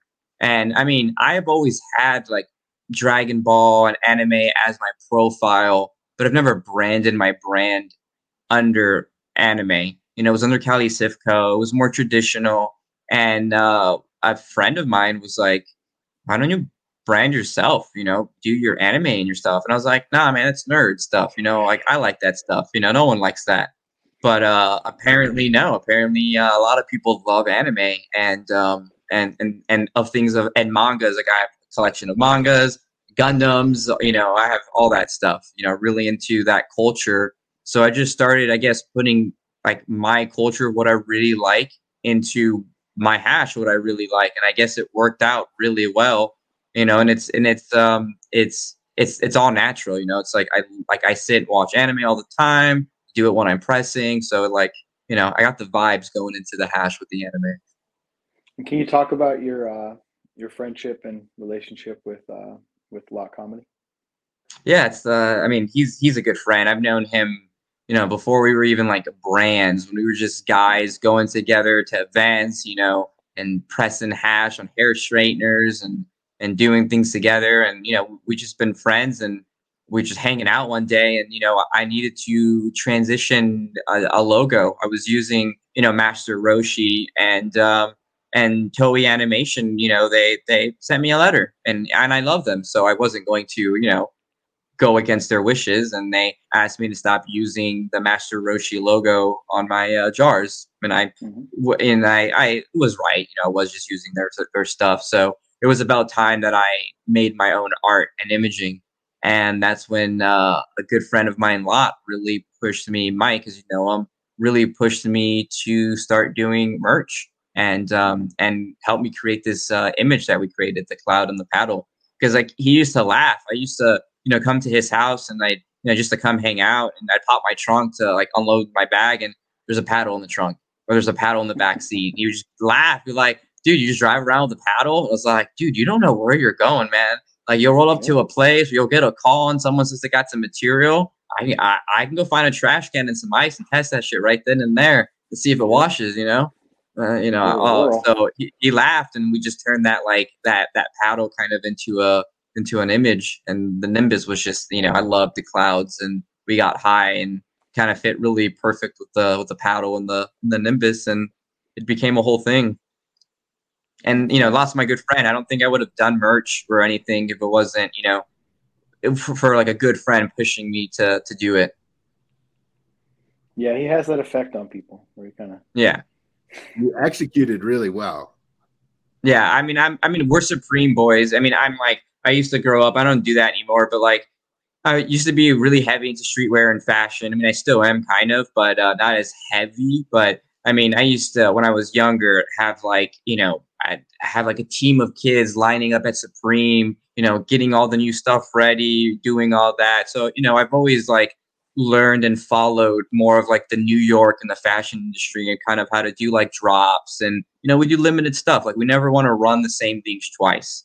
Like we do one color, one drop, one time. Maybe we'll do a restock. If we only release like 40 of that one mat, then maybe we'll do like a restock the second time. But like the second time is actually the real drop. The first time was just like a teaser.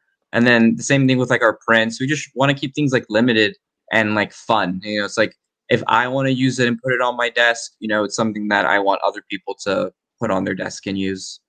Hopefully we're trying to get into toys and things soon, because I love toys. I mean, I collect so many toys, it's ridiculous. So I want to get into making my own toys here in the future.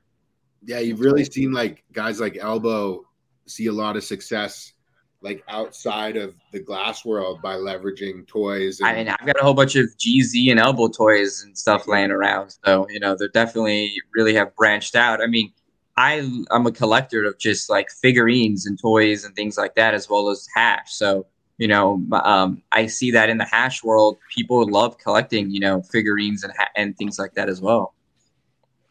So I want to ask, beyond what we've already touched on, the California market and the global cannabis or North American cannabis market is in a tough spot right now, and struggling from many different pressures. What advice do you have for makers operating or brands operating in the traditional space, and in how to either weather the storm or bolster brand during these trying times? Like what advice would you have for those people? Well, if you're a new brand just coming into the space, that's going to be a hard time. Just period, point end, because all of us are having a hard time already, unless, I'm not saying don't. I want to encourage everyone. If you have a good product, your small batch, maybe you don't even grow yourself. You know how to make, you have your craft dialed in, and you have a really good friend who has his craft dialed in, and you guys have some really good product. There's always going to be room for it. I love finding people who have fire hash. I'll buy it all just to smoke for myself. So like those people I think are always be around. I don't think if you make good quality hash, that's all you really need to do. I know like if you're trying to make bulk lots of big competing with these huge companies, like I don't compete with these big huge companies like West Coast and all these bigger brands. Like if you're trying to compete with those people, well, that's hard. You need to that's rough. You need to have multiple farms dialed in, multiple flavors, multiple people. I stepped back and said I'd rather do smaller amounts, dial in my flavors, and it's the same tips I'd give to anyone: is just take a step back, dial in your flavors, things that you like. Do not grow what everyone else is growing right now. I know everyone's going to say that, but that's kind of the problem right now. Is everyone is growing the same stuff because it's easy, and we're just getting cuts from other people, and no one wants to pheno hunt. Pheno hunt, find new flavors, because that is the ticket in right now. Like if you're a new person or a person who's struggling, find new flavors, find something new. Do not grow rainbow belts. Don't grow Skittles. I mean, because Skittles is fire and it'll sell, but everyone's Skittles sells. It's the Skittles. If you want to actually start making like a name for yourself and doing something, find a flavor that's amazing and good, and that you can call yourself, or that's just more unique, and that you can start branding around and producing that. It's hard to make a brand right now with everyone else's flavors. It's just not going to happen in my eyes and opinion. Even we're moving towards a lot more different flavors and pheno hunting, just because we notice like a lot of the same flavors are on the market. Do you feel that we're heading towards a time where cuts start to be held a little bit tighter than they maybe have in the last five years, where the cuts have been freely moving for quite some time? And I think that you hit the nail on the head that and Addison's been talking about it. Genetics is what's going to be important to differentiate yourself. And so I think that that's going to slowly close the doors on sharing, because that's really what defines the maker and the brand going forward. I think it's going to go back to the old days. Hopefully. Right now, it's not. Right now, you want to cut any cut you want. That's rare or exotic. You can get it for a price, or for a trade, or for this. It's available. You can't, like name a cut there. It's out there. It's like, you can get it, even the honey bananas, if you talk to the, right person, and get the right stuff, but some people also pop like elemental seeds and get other phenos and not have the same cut of it. But, I think people are going to start going back to keeping their cuts back in the day. Like if you wanted to cut a Skittles back in the day, good luck.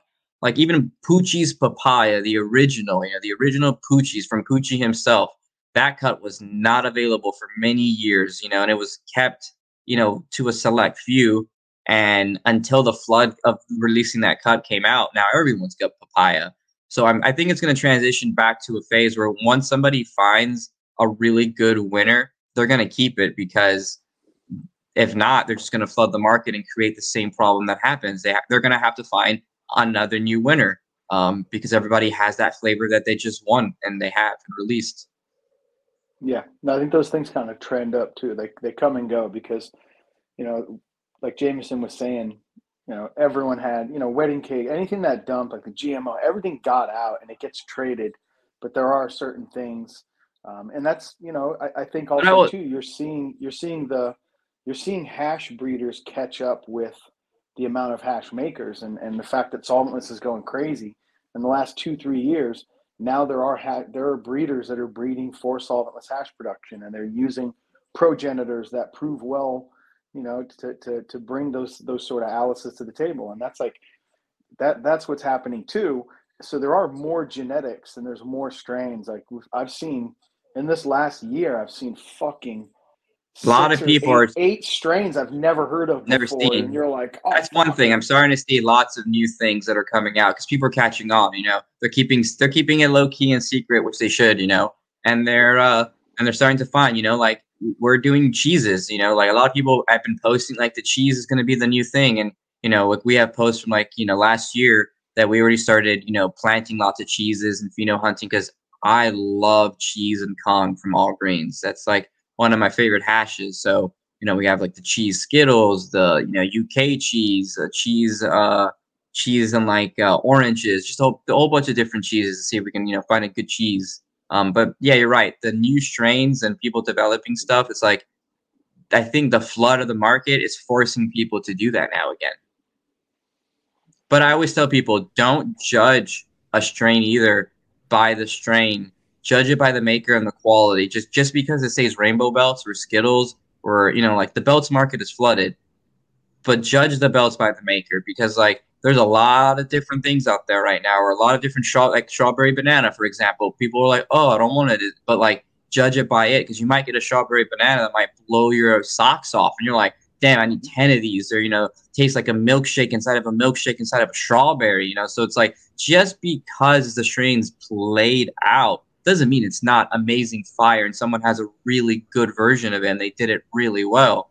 It just means a lot of other people did it really not so well, So it's like I don't judge by the strain. I will buy it and I will open it. I will smoke it. I will dab it and then I'll judge it. I won't say anything's played out until I smoke it because I will never say GMO is played out. I will smoke GMO to the end of my life. It's one of my favorite strains. If I want to get knocked off my socks, smell just skunk, just GMO onion cookie, GMO does it. And nothing else can replace GMO for me for that terpene profile. But bad GMOs, yeah, they suck. Pull too early, they don't get you high, and they're kind of like mad flavored. So to that note, how do you feel about naming your pheno or naming what's coming out of your garden or what came out of your room, your washroom to identify that as different? Like there's so much in the market now that, you could be confident that coming to market with strawberry banana versus coming to market with some more unique name is you're probably getting more effect. What do you think about that?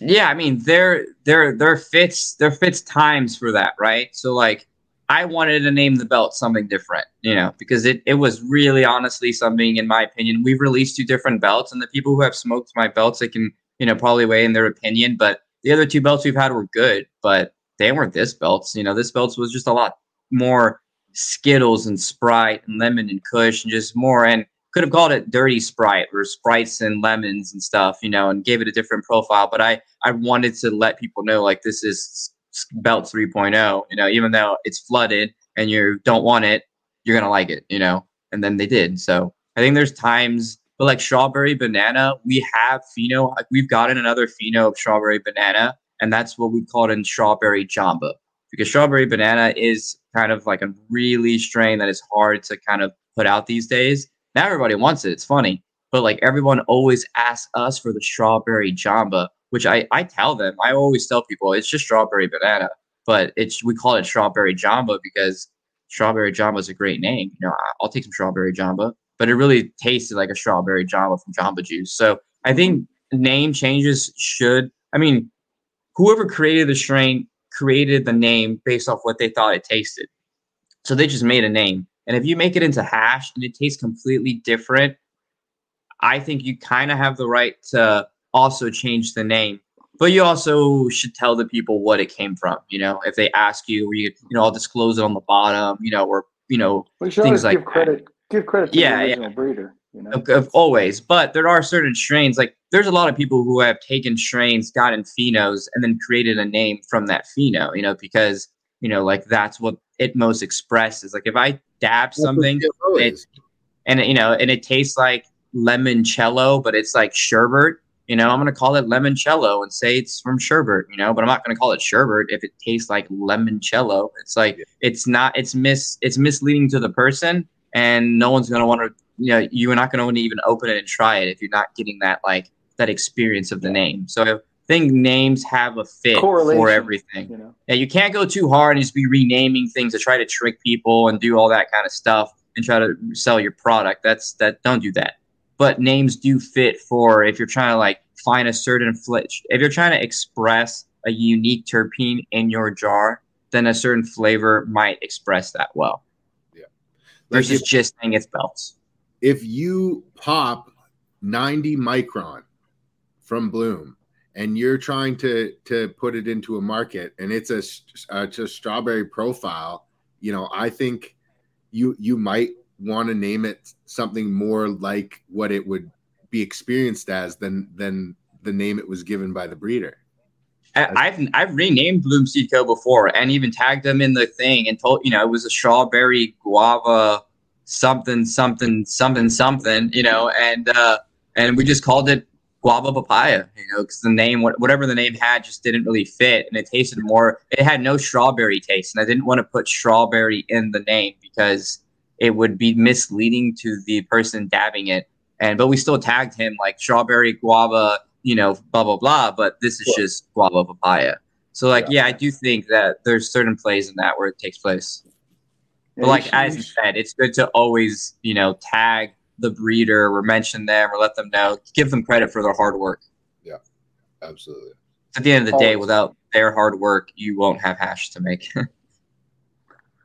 Yeah, them and the grower. Yeah, shout out to them and the grower. Both, yeah. Unless you're both. I wanted to ask if there was one lesson that you wished you had learned earlier in your career, either in business or in the hash room, that you could pass on to the listeners who are following in somewhat of a similar footstep. Have more if you're doing something well and you have a good craft, and have more confidence in yourself, and just don't let other people take advantage of something. Maybe take a little less money, or just work for yourself, or maybe not take the dream picture that someone's giving you at first, and work on yourself and promote yourself first, because sometimes or a lot of the times it doesn't work out the way people are going to say it does. That's first. And then second, I don't know, I guess I wish I would have gone on to hash sooner. Yeah. But, yeah, definitely confidence in yourself. I didn't have a lot of confidence in myself in the earlier days in Cali Sifco and things like that. Let a lot of different people take advantage of the things that I could do. So working for myself and putting confidence in myself was definitely the biggest step. Getting out of my comfort zone. Getting out of your comfort zone is the biggest thing. If you're trying to make hash and stuff, dude, get in a car, drive 10, 12 hours to a farm, meet some farmers, do something you wouldn't do. I was living in LA, it's not something I would normally do. Now I drive a truck and go to farms and stuff, go to the farmer's market and, have cows and, but yeah, get out of your comfort zone. Definitely it would be the biggest thing for hash, because that's the only way you're going to find these awesome, strains or cool opportunities, or, even I find new strains all the time by finding a new grower that just growing in his backyard, just, has no Instagram, no nothing, just the dude who loves the plants, and it's just some old guy and has amazing weed and strain, and we talk and hit it off. We meet at the gas station, we talk about trucks and then weed and plants, and bam, this guy's got some orangabang, weed that's just amazing. You're like, damn, I can't wait to try this out and grow it, So definitely get out of your comfort zone, as I say. That's awesome, man. Travel, Sorry, go ahead. Yeah, to travel, get up north, if you want to find good hash and stuff like that, LA is the place, always will be. LA is the scene for everything. I mean, I come to LA for all my work, but come up north, sometimes go to the beach, go kayaking, go see some farms, go check out some other hash that's not hype, or anything, and, more experience. How long till the industry rebounds, Jay? Man, we've been talking about that with a lot of people. I think we haven't hit the bottom yet. So we need to do that first in order, for it to happen. Like someone was saying in posting, if you have a good brand and you work on making sure that your product is first, and you're not worried about the money, you're not chasing the bag, and you're worried about just putting quality product, and customer service is really good. Like I talk to everyone, all the people. I love talking to people about anime, hash, weed, video games, whatever. Um, I think those things are helping, but there needs to be, I think, like a real bad dip before things are going to really get better. And I think education, a lot of the new consumer base that's coming into the market to buy hash, maybe would have been people who smoke BHO, or like, they're not as educated in the solventless market as all of us have been for the last 8 plus 10 years. They're just getting into it. So they're not educated. They don't know what they're buying, what good, like if you've never had a Wagyu steak, how do you know what Wagyu tastes like, So it's like that. They don't know what upper echelon of hashes even taste like or can be. Like we have hash pairing dinners that we've done and things like that. So I think more visibility and more education is what it's going to take for the hash market to really like refine itself. And then it's going to have its tiers. It's always going to have. You're always going to have your Budweiser.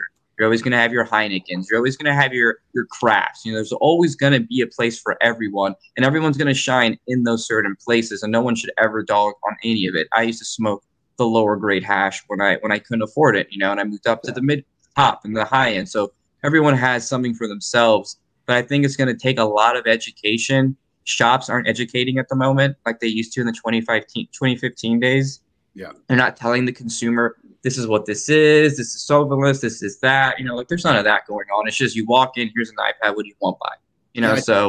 I think it has to be done differently, and I think it goes through events like Legends of Hash and other solventless events that create awareness around the culture in the space and the unique culture that is solventless.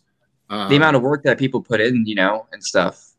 And so like I think sorry, go ahead. No, I was saying there's like cheap stuff and there's good stuff, and like there's just not visibility for the newer people to see the differences, like the like craft wine and stuff.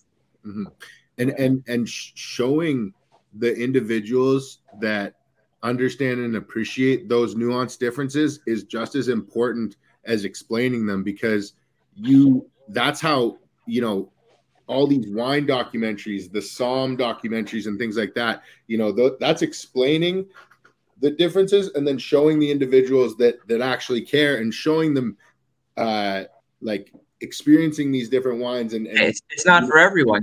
Some people don't want to experience a 12 taste coursing meal of different things from around the world. Some people just want their steak, and that's it. And that's fine. Like I appreciate both of those, but we're more about the experience of the different things and the different flavors like that. And I think that's going to be coming, back around too. People are going to start being, educating more. Like 710 Labs has been doing more education in their pop-ups. We have Hash Legends.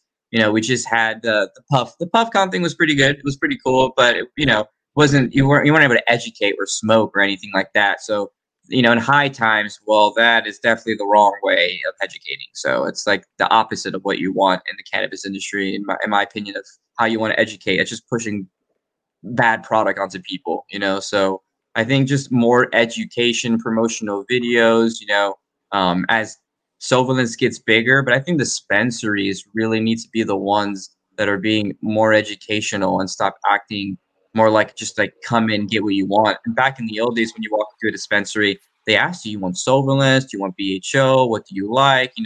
Now it's more about like the brand and this and the that, not really about what the product is. Yeah, I think it's up to the manufacturers to incorporate that educational stuff into the marketing, and it's smart when they do, but it's really on them, because the more that they do it, the more that they open their eyes to the consumer. Because like for us to take a second, people need to take a second and stop and realize that there are people that have never hit a fucking slurper. They have no idea what a slurper set is, or the difference between a cap and a marble on a slurper set. Like they have no fucking idea. No. We take it for granted because we're in this. We've been doing this for too long. Yeah. Yeah, we're in this bubble and we're like, oh, oh well, I would never fucking smoke melt through a fucking slurper. Like, all this shit. People are like, well, why not? And you're like, you silly son of a bitch, because it's gonna cool down. Like, You there's so uncivilized. many intricacies to it. And but You savage. what I'm talking about is that's what Legends is. Legends is that end of the spectrum of like fucking banger baskets and like, dude, I was yesterday days old when I learned how to actually use a banger basket, because I thought that it was like, oh, you have your small side and that's where you throw all your little shit, and the big side is where the big shit goes. And I'm Oh yeah, like, you dirty done. it's like, no, you put your pearls and shit in the small side, and you dunk and clean in the small side, and then you put your. And I was like, I don't fucking know that. I was just so it's like there's so many deep things that you understand from, fucking sucking I on a mean, fucking there's slurper. educating from how to smoke to what you're What you're smoking. smoking, Like how to a lot smoke of it. that Yeah. education just kind of got lost because I mean, all of us know it. My market already knows, like I don't have to educate my market. I still Yeah. sometimes do a little bit of re-education. I do the fresh press things and the cold cure things and like the flavors, but like I want to do classes again, but more educational where we educate people on flavors, pairings with like if you eat a blueberry and take a dab of honey banana, oh my god, it's like the best thing you've ever. Like certain foods and dabs really make the experiences amazing. A lot of people just don't know also how to dab certain. Like I get asked all the time, what temperature do you dab Skittles at? Well, like depends on who, but you need to dab it at lower temperatures. So I think a lot of education on smoking as well as what you're smoking just in the future needs to happen forward. Like there's just too many new people coming into the space who haven't been around, who haven't gone to high times, and who haven't been at sessions, who haven't got yelled at their friend for chazzing the banger 10 times. I think So that you just gave me an idea, and so I think we should start doing this, Jameson. We should start asking makers what temperature they hit different strains at. So then that could be like a normal question, and then people could be like, "Oh, well, See, but everyone has to have the same fucking temp tech. I use that, I used it one of the ones I got at Hash Legends last time, dude, which I Mikey was already just showing us that crazy shit. Mikey's showing me this handheld that what's up? Mikey shows me this oh, handheld that has a this is video the on it, thermal gun, the and you just FLIR. the thermal. It's like a thermal I mean, camera that you just put over the fucking it's an nail. actual FLIR military grade thermal Dude, it camera. It's shows the FLIR. temperature of different things in the video. So it'll show That's what like, we need to do. Everyone needs to have a FLIR, but yeah, like, but having the they're high same, because end. like I don't use the dab rights and the temp techs and all those, like not to be against them. It's just everyone's is different, like, yeah, that one has been the most consistent overall. Like I have like 10 of those. And whenever I travel somewhere, just buy a new one just because This like is nice too. every The single new one I tempometer. use is the same. I can set it to 600 degrees or 610 for where I want it to be, so it gives me enough time to like rush over to my dab. I need time, and then I hit it at like 500. But all of them are the same. Where my dabs, my temp tags, all my other ones that I've had, every single person's house is like they all have like a puzzle. Like how you use it, how you hit it, going too hot, going too cold, and I couldn't get over it. Now I just bring mine.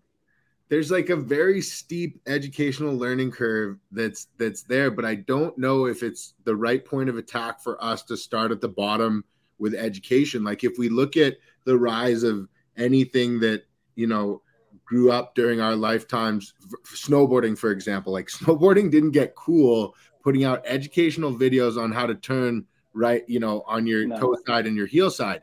Snowboarding got cool because a bunch of dudes were launching themselves off shit and making it look crazy cool, and they weren't explaining how they did it, and to most of us it looked impossible. So I tend to lean on the farther side where I'm like, let's show the absolute extreme of this, like and that's where I commend Legends and things like that, because and people go, oh well, it's not inclusive, and oh well not everything in life, the Olympics are not inclusive.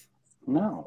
So it's like I feel as though if you show the ultimate high level of it, individuals will see it that absolutely don't comprehend it, and a small percentage of those individuals will start their long journey of figuring it out.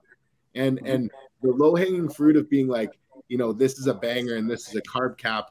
I think is going to get snapped up by these MSOs and, you know, be able to be put into easily digestible pieces. But it's really like the culture that we showcase and document that won't be able to be replicated by those MSOs, that we can kind of be like, thanks, we're going to take it from here. Like you get the consumer in their early infancy. You get them developing, and a lot of consumers will stop and they'll just be happy with what they're consuming at that point. Yeah. And, some of them will move on. Most won't. And at that point, that's when the transition happens. No, we need to just, you know, expose more. I mean, our culture isn't really shown to the newer people. Like when you tell somebody the cost of some, you know, like, you know, the rigs that we saw at that table, you know, you tell a person who just dabbed or someone who's even been dabbing for a minute, the prices, they're just like, what? Are you out of your mind? A house, you know, like, so, show them a timer, show them anything. I mean, look at like, not to fuck with anybody, but even the alcohol and everything. Bangers out there, bro. Like I see people posting videos, and I'm like, I can't do black bangers. It's healthy to hit that rig. Never mind, and that's just normal for some people. You know, they're hitting dark material, and they're in the middle of fucking nowhere. Or, I mean, I even see like some of the TikTok shit that stays up that people will repost that you see. It's like, oh man, what I see on Reddit. Oh, bro, it's man, crazy. What I see on Reddit. Or just, you know, for example, go on Amazon and put in like, you know, quartz nail set, and it's like slurpers, and it's all this knockoff shit, and it's like $20. And then you're looking at it and you're like, wow, that artist developed that nail, and he sells them for, you know, they sell them, the real ones sell for $700, you know, but here's this, you know, but the point is that they don't know a lot more. They know a lot more, but they don't know what that is. Like, I don't, you know, it's like, it takes a minute for that. So we're kind of at this weird point where we have so much exposure to so many different things, but that's kind of, I think what people need to understand is like Legends is like a spoonful of all that stuff at once, because it's, you know, like we're telling everyone this year, like, hey, just bring your rig, because there's a sponsor for torches, and there's a sponsor for the ISO baskets, and there's a sponsor for this. So there's all these things that are going to be there that are, you know, part of the experience. I brought two last year, one for melt and one for rosin. Mm-hmm. You know, I was like specific. I was all like, this one's for melt, this one's for rosin, this is what I'm doing. You know, I mean, that's kind of what like things have come to, I think, too, is it's because there's so much equipment involved. There is all these ancillary products to help, you know, simplify the process. How you were saying, more videography needs to be done. You know, like, you know, there's not a lot. Like I've been wanting to hire someone, you know, with like really good camera to come out and do like a really nice video of like the wash process. You know, like I've done videos myself, but they're not like high quality, like you would see on YouTube, high 4K, you know, like pulling freeze dryers out with amazing diamonds just zoomed in, you know, like we really haven't had anything like that. I know 710 and like Papa and Berkeley have done some stuff, but nothing on the level that like I would envision, you know, like some Kanye West level shit, but with like hash, like show like people paddling, and then like the freeze dryers, the press, the washing. I think there just needs to, and then, you know, and then also the like the sessions as well, like Hash Legends, and even like the private sessions. You're like, I don't think anyone takes like GoPros and like records and really builds videos, and like everyone kind of keeps it it's private. The only way we're going to keep it going, especially in this culture. Like if we think that you can continue being like, oh, well, the real cool thing is just you can't show anything. It's like, if you can't show anything, it's going to die. I mean, I love showing things. I mean, I have to be private because I get deleted all the time. You know, it sucks. But it's like, I love showing, you know, like my hash. So I can't show my process anymore, because whenever I put a process up of my video, like I put one up like last week of, you know, we were pulling one of the biggest yields ever. It filled like 3 trays on the first pull. I was like blown up, and it got deleted instantly. So it's just like, you know, I just can't post a lot of things on my Instagram that I would want to, because they instantly just get deleted. I have to start like a website. If the cannabis industry was treated like any other industry on Instagram, my God, we could feel like you would see like you would be able to chart it financially if we would be able to, you know, communicate. But there will be a platform, and there will be a new solution one day.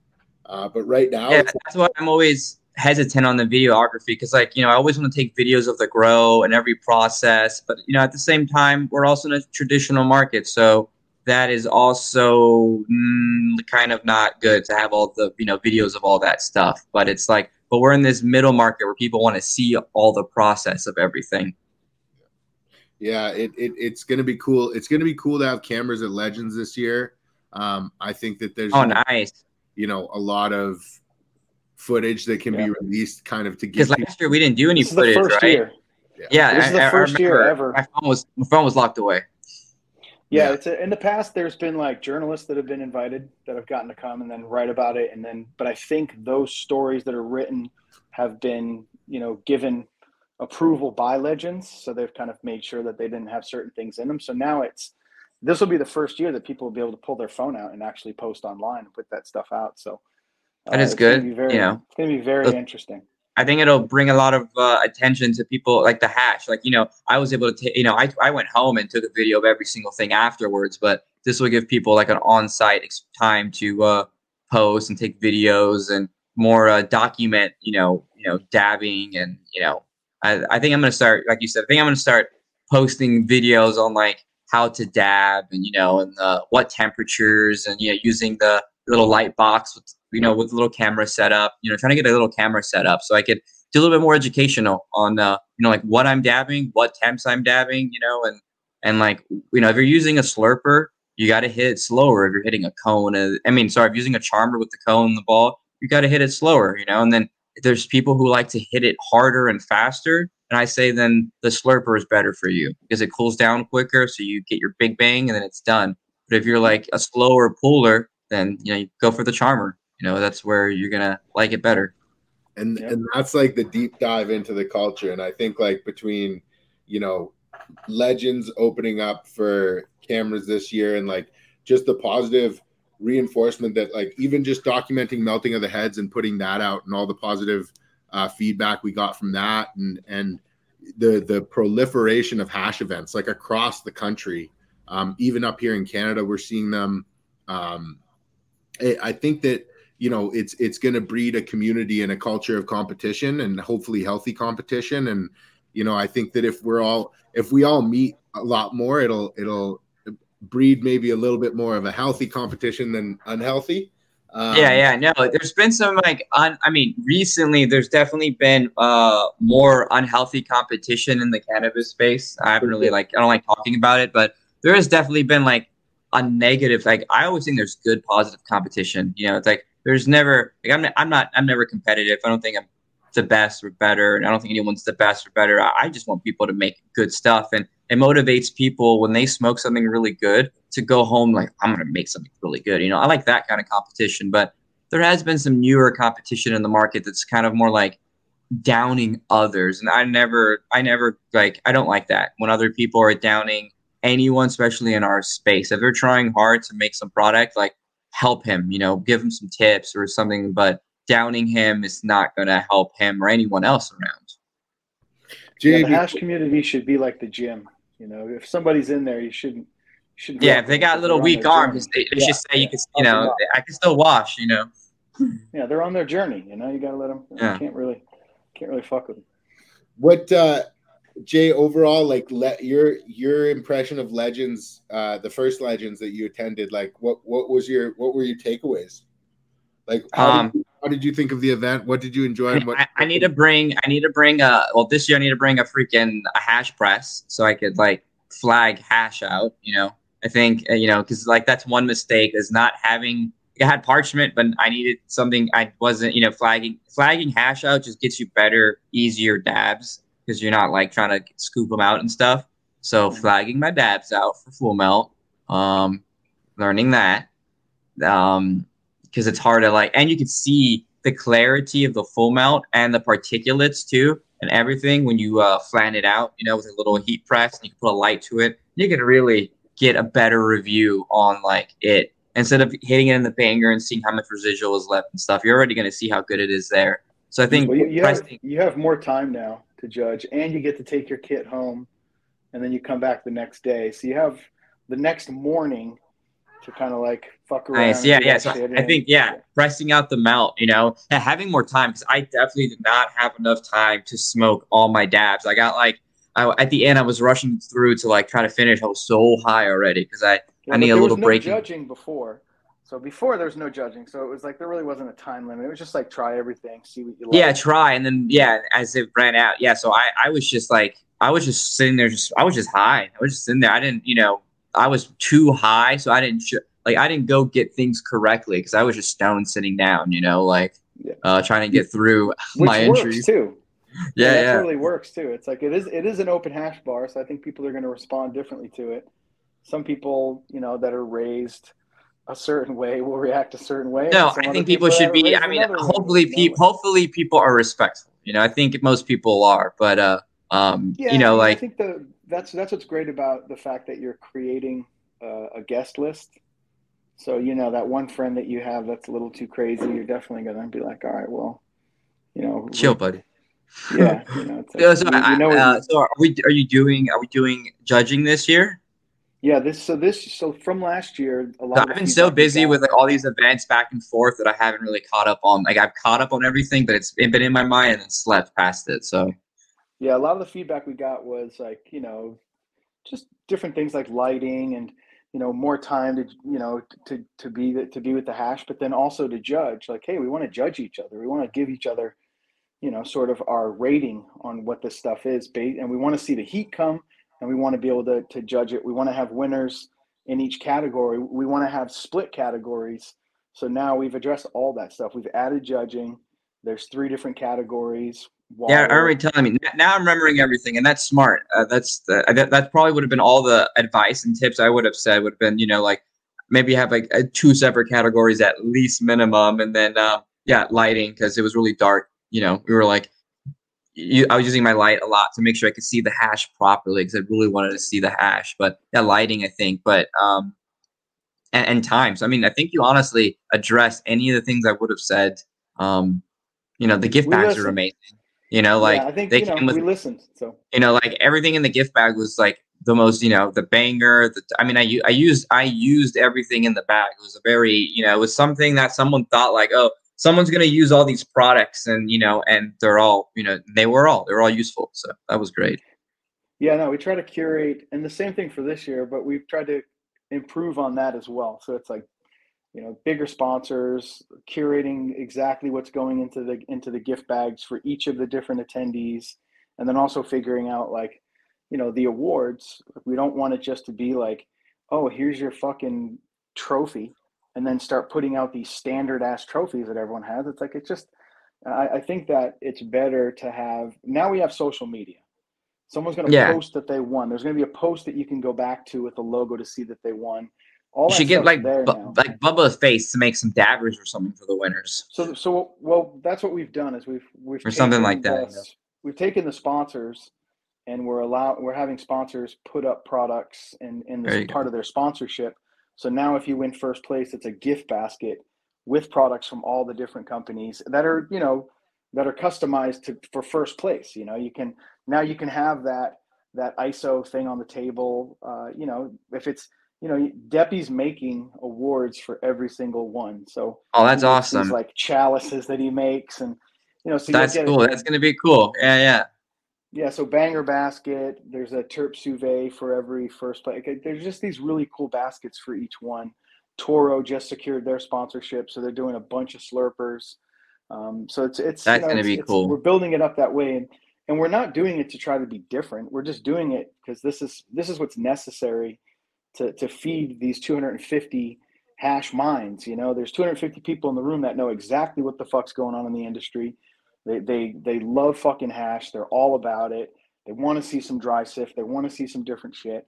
And it's kind of like this top end of that consumer end of the market for hash, because there are also a lot of people that have, you know, disposable income. They're in the industry. They're doing these type of things, and they're at Water. this level. And that's like, you know, whether it's these big glass, there's, you know, huge glass in the room. There's a bunch of, you know, not just glass collectors, but then also there's a whole bunch of, you know, different makers that are going to be in the room. So they're from the same industry. And then, you know, equipment companies, all the way into component that you can think of, but on that consumption high end level of that, it's because that's the other thing, is that it's the most hash anyone's ever been fucking exposed to, and it's a guest list that's selected. So it's not, we just sold 25 tickets for the first time ever. 25 people that we selected, they requested, and we got to kind of take a look and see. For the first time ever, someone's been able to buy a ticket to Legends. So that was kind of the first.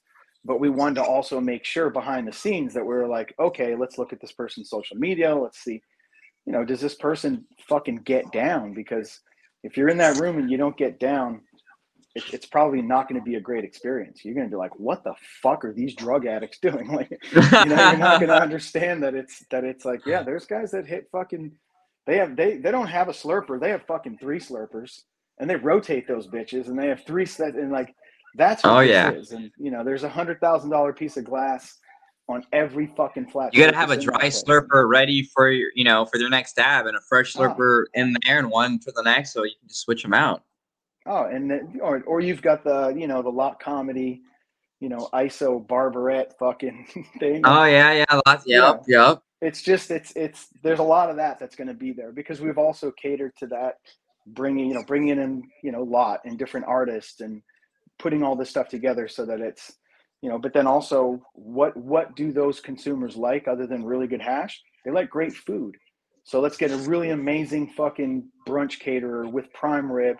Let's bring in a sick ass bakery. Let's bring in a barista that can make all the coffee drink. Like, let's do it in a way that it's also like, it's opulent, but it's an experience. It's a getaway from, some of these other events and some of these other things, but you'll get to experience it. So it's not just a maker only, kind of event. It does have that component to it, and the makers are the only judges. None of the other attendees are judging. They're going to we want them to go there and enjoy the hash. And then the other thing that we don't talk about a bunch is that, every entry that the maker puts in, their name and their company name and the strain is on the bottom of that jar. It's not a number. It's done in a way so that it could be promoted in the room, because this whole thing is really about, it's being honored, honoring the makers and then giving them a platform to promote for the rest of the year. Just because you got selected to compete in Legends is enough. You didn't even have to win to use it in marketing. The fact that you got selected and that's your entry that went into Legends, so it sets another bar, and I hope that it kind of shows other competitions and stuff. You should be doing the same thing. You should give these guys more bang for their buck for putting in the entry, for doing it, so that they have something they can market for the rest of the year until they go back or until they possibly get invited again. So we just try to add as much value to the attendee, to the maker, to the sponsor. If you're a new maker or a small maker, it's definitely very beneficial to get your branding and your name, out there in any way possible, especially where the people are going to buy or consume your product, that community. And usually find that community are at, certain events, certain private events and things like that, where you're not really going to find them you're not going to find them winning a high times, No, that's, you need this to win high times, as everyone knows. But and then look at too, in the past, for places like for Ego and other stuff like that, you had completely, Splash and Helios and guys who, like, a lot of people didn't know who they were, came out of nowhere and won. And then now it's like, of course, we look at that and we're like, oh, we want to fucking definitely invite these guys to come. Yeah, I mean, they definitely got, like, even me, even though I had a really big established name, winning Ego Clash was like even more people wanted to get stuff, or even brought new people who have never met me into it. And being smaller and winning an event that's heady, in my opinion, it's like, I don't think winning events really matters at all. If you have fire hash, you have fire hash. It doesn't matter if you win or lose. But if you're a smaller person who has not really been out there, or who hasn't really been branding that much or hanging out, like, I think I know someone who's going to bring some really fire, who hasn't been very well known, who just might take the cake, there's going to be he's got some fire. 40 makers. 40 I think, and these are people that, winning an event, would like a lot of people who don't know them would be able to see and recognize and be like, yeah, I want to try out that fire that shit. You know, it's the That's stuff the that idea of it I too. smoke, you know. Yeah, we were talking about it. Like if you're an out of state person and you saw that post for the 25 tickets and you bought a ticket to the brunch, you're gonna get to go to brunch and there's an open hash bar with 60 strains, 60 entries from 40 makers, and you just filling your pockets and enjoying. Like that's fucking galactic, dude. That's like whole other experience for people. And I think that's it. We're stoked to be able to put that in there and let that kind of go down this year. But again, we had to make sure that they weren't like, fucking rubber bong on the table in their post. And it's like, all right, hey, as much as I really want you to be there, you would fucking die within 18 minutes and we'd be, you wouldn't have Wouldn't be a good experience for you, yeah. and we would be wasting like a space for someone who could have a better experience, you know. Yeah, and it's the other thing I love about it is that you were just touching on it. Like a brand new person can come in, and if it's judged by the makers, they're still going to give them flowers. They don't give a fuck. It's like, this is the best one. So this dude won. We don't know who he is, but this motherfucker won. And I love that part about that end of the hash community, because it's all about like very honest, very transparent. And that's why we put the judging on the blockchain for this one. So we've created a judging platform that's on the blockchain. It's 100% transparent. It's I hope it changes the way people do judging, because everyone who gets to go to this thing and wants to buy into who won should be able to see how they won. They should be able to go in and go, oh, okay, this is, yeah. Oh, so-and-so voted this and that and that and that. Because that judging also gives you an understanding of that maker and what they like. And that's all part of the data, like part of what's going on there. So I think I mean, something that won might not even be something that someone else considers the best, you know. Like I thought something else that didn't win, actually 2 or 3 things that didn't win at Legends, I thought was like, this should win. This is number one. Yeah. Like, I would never, you know. But it's like you get to see an insight, and it's also good because a lot of people get to see or meet each other, after being on Instagram and maybe kind of building up a persona or a mind of how they are in real life. And it's like a lot of us are just really nice hash nerds. Like there's nerds and then there's just hash nerds. A lot of us just are nice. We'll want to talk about hash. Doesn't matter who you are. You want to talk about microns or terps, we will sit down and, man, I will get you high and we will talk about hash, So it's like, it's a good experience. A lot of people get to like, meet people and like, and put a face to the name and a personality to the name and share some experiences of hash. Yeah, it's going to be, it's a bigger space. It's indoor, outdoor. It's got a lot, it really focuses on a great place to sit and make your space to sit at and to dab at. Just like, when you go to a sesh, sometimes we've all been to those sessions, and you get there and it's like, fuck, am I going to break my rig out and put it on this card table and then have these dudes all leaning on it? This fucking, this could be a pile of glass. Or is this staying in the case, Yeah, dude. And it's like, we wanted to make sure that like every table is super sturdy and every, there's security there. There's all these things there that we want to make sure that we paid attention to. So that, and we're looking forward to even if anyone is expecting to bring some super heady rigs, you could always, I'd advise just getting some extra large dab mats, like the cork fat pad, mat. So if a rig does fall over, it just falls over on that pad and it won't ever break, and they're cheap. Some cork, I would advise people to bring, I would tell people to bring fat, long, big corks just in case, because at events and when you're getting this high, elbows, this, that, anything can knock a rig over. Talking of the heads, we had like $2 million of glass on the table, and like we made it work. So never mind. If anything broke, Deppy could have fixed it right there. Yeah. That's the other thing. Whenever I'm around that much glass, I'm just like I'm always just like nervous for like me and everyone. I'm like, I've never seen it. I've never been somewhere and someone like broke a fucking a heady or something. I've just never seen that before. I've seen quite a few very expensive non-replaceable pieces broken. I've seen other expensive, won't say rigs dropped as well, but not broken, but saved. So I think I've experienced it, and I've had people explode dosas and drop mothership Ferraris, around me, and so I'm just like that. It's been ingrained in my head, I'm like, yeah, It just makes me sad even thinking about it. But no, most people that we've been around, they take care of their glass so well. You know, they have so much expensive glass. Like when I see them just walking around sometimes with this glass, you know, I'm just like, wow, you know, like that's crazy. The only time I'm ever worried is when I see alcohol at a sesh. As long as there's no alcohol there, I'm pretty I like think it's good. The alcohol scene hasn't really like been around too much in our sessions these days. You know No, it that doesn't suit so well. I think it's more like, you know, I think if people want alcohol, well, just think about it. The two don't mix really well. Like, and I think when the other fuck do thing you that see was popular also left the building. So I think I think hash has well, kind of been, smoking weed and you alcohol. know, Okay, you you see drank those it, two, you know. but you get someone drunk and give them a dab, it's fucking lights out. Like it's not. No, it is. That's We're it. spinning. You're throwing up. It's not a fun. No, Like they're even me, fucking done. I'm tolerant. I can smoke grams. You They give think me you some drugged them. shots or You know, some they think beers, and you something else take me a happened. dab, I'll be gone. I'll be throwing up, spinning. Not a good time. I don't like Yes, I think alcohol and that.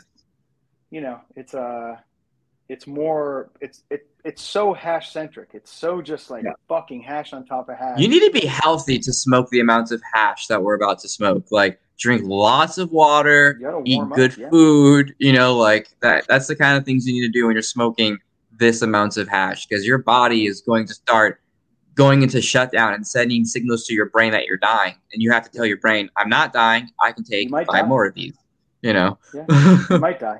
If you do die, it's you won't downtown die. LA. Well, it's You know. downtown LA, so we'll just throw you under the highway or something. But you'll be good. It's okay. The first cannabis-related death. No, there was one in Massachusetts recently from some packaging. Some guy was packaging joints or something, and he fucking died. I was saying, not to smoking. I don't Not think funny. you could I'm even not laughing about his death. I don't think you could even inject cannabis, and like enough would give you an overdose. You would just your body would just shut down and fall asleep before enough of it did any harm. Yeah, well, I think just eat some ice cream and go to bed. I had a few edibles this week, some Jelly Wizards, and taken a few dabs, and I couldn't remember how I fell asleep last night. You know, I woke up like, oh, I was still on the couch, like didn't even make it to the bed. Yeah. Damn. I've been there myself. My dogs loved it. They were like, he slept with us tonight.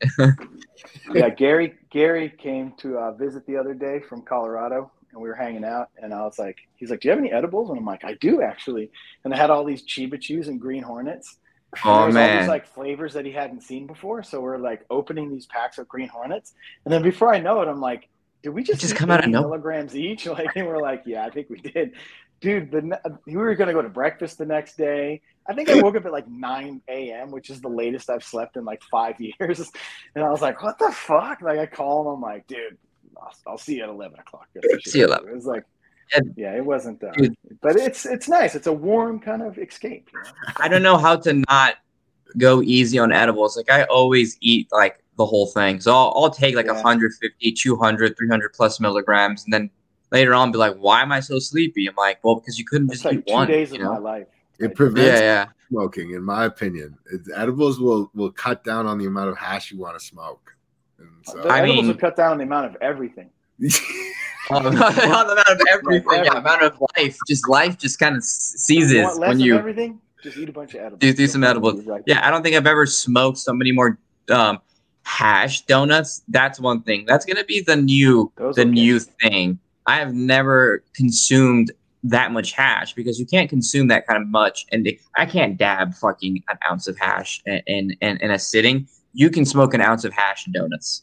Like, you will sit there with like a few people. There'll be 1 or 2 donuts lit, and then by the time one goes out, another one goes up. It goes out.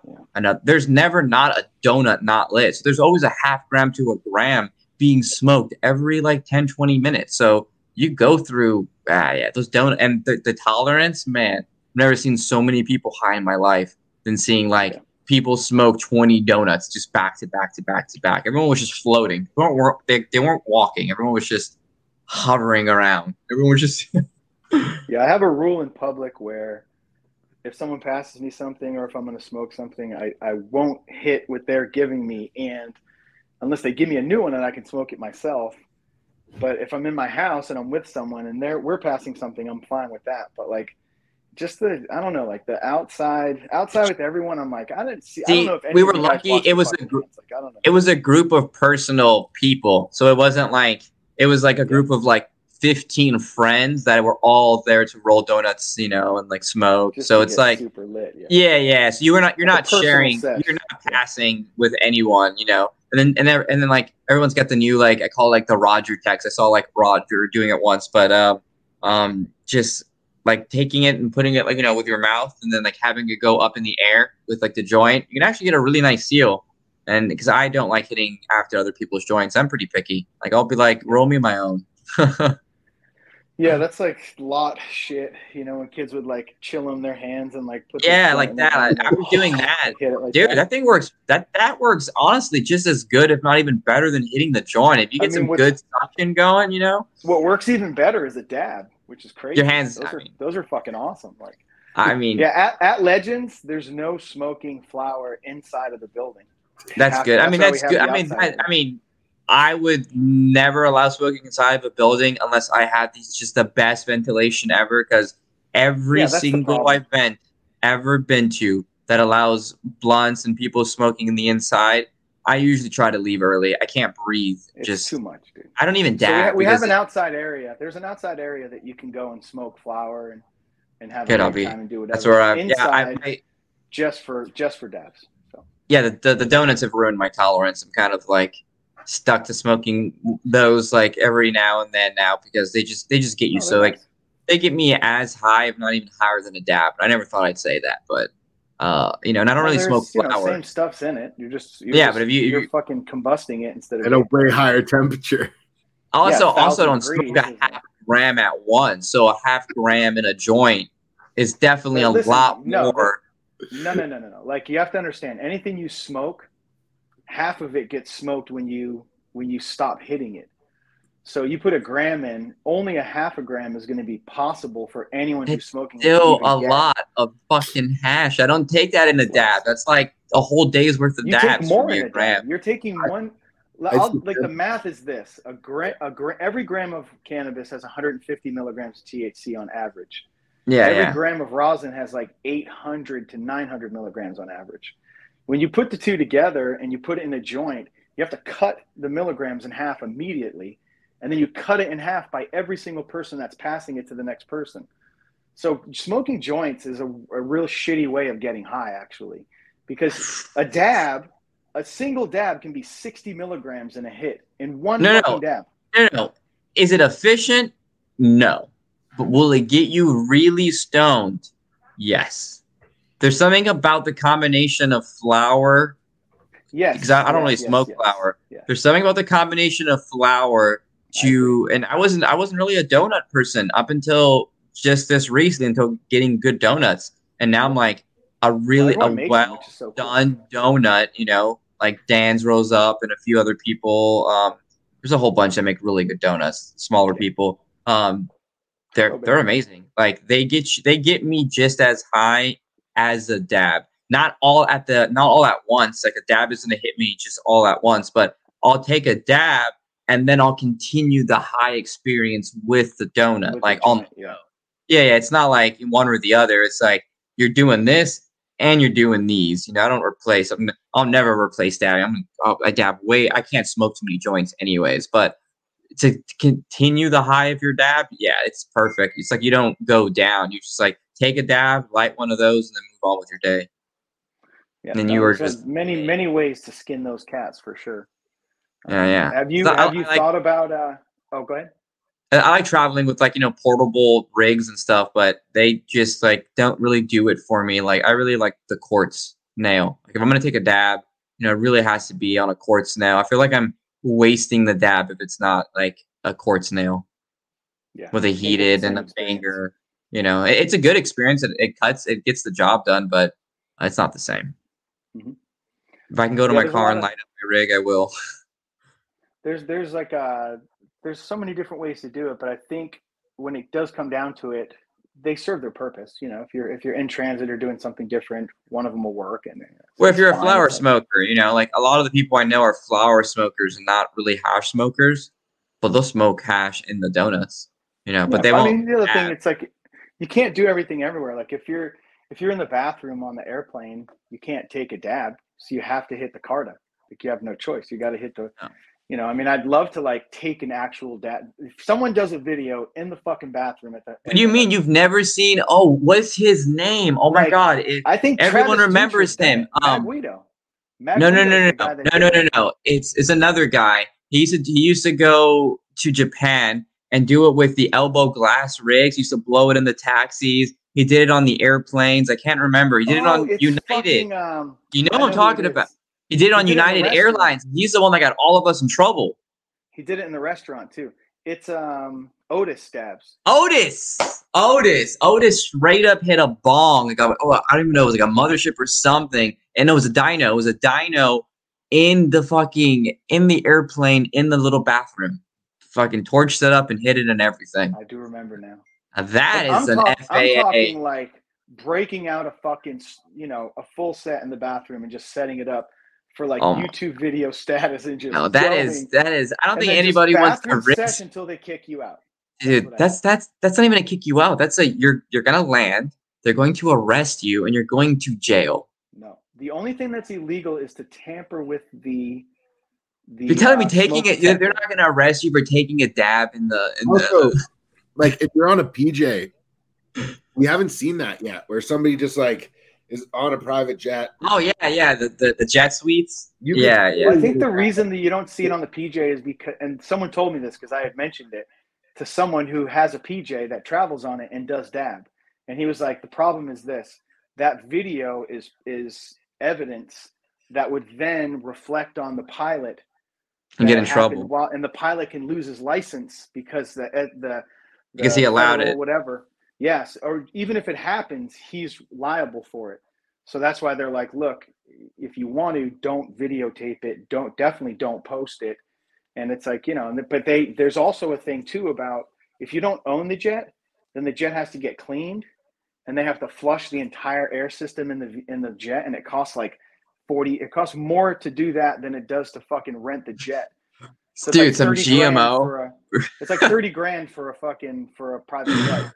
But if you do this, I've heard it's like $45,000 to fucking clean the plane correctly, and they'll charge you that fee. So most people don't fuck around, they'll like, and the people that would do it, it's usually like the record company's jet and this shit. And that's less, like less nowadays too. But yeah, I just get really high before the plane. You just get super stoned. I hit shit in the bathroom. I hit fucking, dude, I'll take 3 of those fucking 710 pods. Just put 3 of them in my mouth like a harmonica. Tape them together, and just make like an ultra pod or some shit, Triple blinker in the bathroom, and then you hold it until you fucking have an aneurysm and fall over. Like, dude, I every time I fly with my girlfriend, I come back to the seat and she's like, "You smell like pot." Like, oh my god. I've done it in the airport bathrooms. That's it. The travel. That's it. I've done it there with my little freaking vaporizer, but that's the only place I've done it is the bathroom and in the airport, not the airplane. I've done it in the airplane, but not like a full dab, not like a like a torch. I feel like if you bring a torch, I can never get a torch. I mean, you can't get a torch past us. You can get a torch past security, but it can't have any butane in it.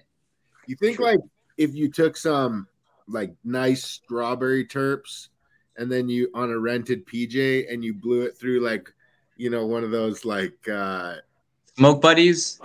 Yeah, whatever. I think you could get away with strawberry or like honey banana or like one of those fruity or strains where it smells like, because my mom smokes a little bit of cannabis. And when she smelled like the honey bananas, strain, she was like, oh my god, it smells like food or like, artificial cologne or something. So I think you can get away with it with like certain artificial strains that really smell like fruit. I'm going to work hard until I can smoke dabs while I fly.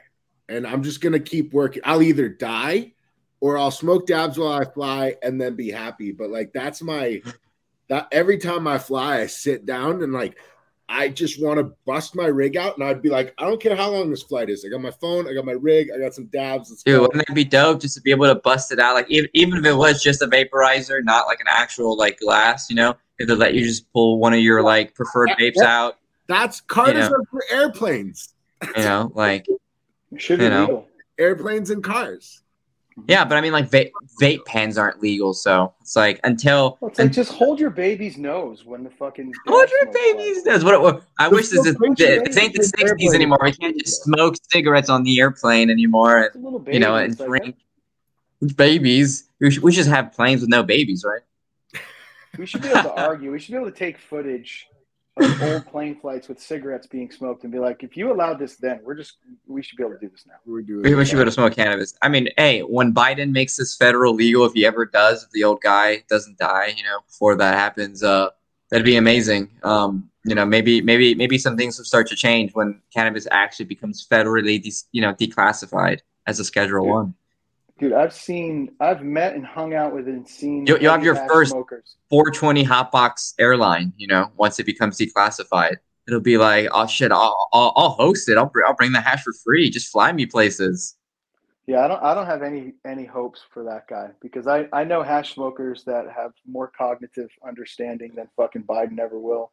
Just cognitive resources than he does. Like, dude, that guy is. Did you see him fall on the bike and all that shit? You're like, bro. I still think they're just keeping him alive. He goes at home at night like a Tesla and they plug him in, He's bro, it's like Weekend at Bernie's over there is what the fuck it is. Yeah. They're just keeping him going, Oh my god! And you ever hear him? He's like, "You fucking whippersnappers!" Like, yeah, I love him so. I mean, I miss George Bush, man. The dude was crazy, but Trump was so entertaining and so. At least George Bush was sending monkeys to Mars. Insanity. He liked weed. He sent monkeys to Mars. George Bush was good for cannabis. Yeah, his dad not so much, but his dad's a dick. George Bush was very bad for cannabis, actually. He was like raiding dispensaries when fucking cannabis was legal in medical states. That dude was He's trying to make his money. Oh, fuck. That guy was never mind. He's a CIA baby. Fucking, oh, man. There's like, I fell into this rabbit hole on these crazy podcasts, and one of them was about this, the connection between the CIA and the Bush family and all of this crazy shit. And it starts with like the Bay of Pigs and Kennedy and how Kennedy like pulled the ground forces from the CIA invasion of like the Bay of Pigs. And there was supposed to be this like preemptive strike that happened on the ground, but they didn't have that. So then a bunch of agents got killed. So then there was a flip, and this is like real shit. There was like a flip inside of the intelligence community where they were like, fuck this president. Fuck these people. And that's when Kennedy got assassinated because they pulled, like, there's all this crazy shit that connects it. And I was just like thinking to myself, I'm like, these corrupt motherfuckers and all this shit that they've done. And this, like, all we're asking for is you to govern us and fucking make sure the money goes in the right place. And you can't even do that. You're over here murdering each other. Like, oh, bro, it's deep, man. That's why I just smoke hash and fucking, I don't get involved. I mean, I vote. That's the other thing. I vote so I can. No, I vote because I try to make sure I get things that are good and beneficial for me, and I pay my taxes. But you can only have so much of it in your head. Being up in Humboldt, it's definitely been as they say, a humbling experience because I'm a little bit more away from society. We get our food fresh and our vegetables fresh, and we don't really have to deal with like the patriarchy of like the government system as much up here. Like harassment of officers or anything like that. We're kind of in like everyone's in their own world and bubble up here where I live. Mm-hmm. Yeah, no one fucks with each other. Consolidating too, so it's got that consolidation that's kind of happening, where some people are leaving and there's not as many new people coming, so it's kind of getting even more sort of like not a lot of new people where I live. Like I was one of like the newest, like it took me a while to get accepted where I'm at because I was kind of like one of the newer hash makers to move up here. And I kind of came from LA, so I wasn't, I was kind of seen like an LA boy at first. They didn't really notice that I was here to do the work. I was here to wash and make hash. They thought I was just some LA kid, but no. And now most people are like, you still in Humboldt? I was like, I'm a Humboldt person now. I love it up here. Yeah. Like it's my home. Clean air, it's my home. Good living, cheap. It's a lot cheaper than LA is. That's awesome, man. So other than the rosin carts, are you working on any new projects for the coming year? I mean, well, we have we have the seeds. The seeds are dropping. The seeds are dropping. The feminized seeds are dropping. The rosin. Am I correct? The rosin. Am I correct in saying it wasn't just the S1s? There was also a cross. There's like four. There's going to be 4 crosses dropping. Which ones are those? 1 second. Take your dab. No problem. Cheers. Cheers, brother.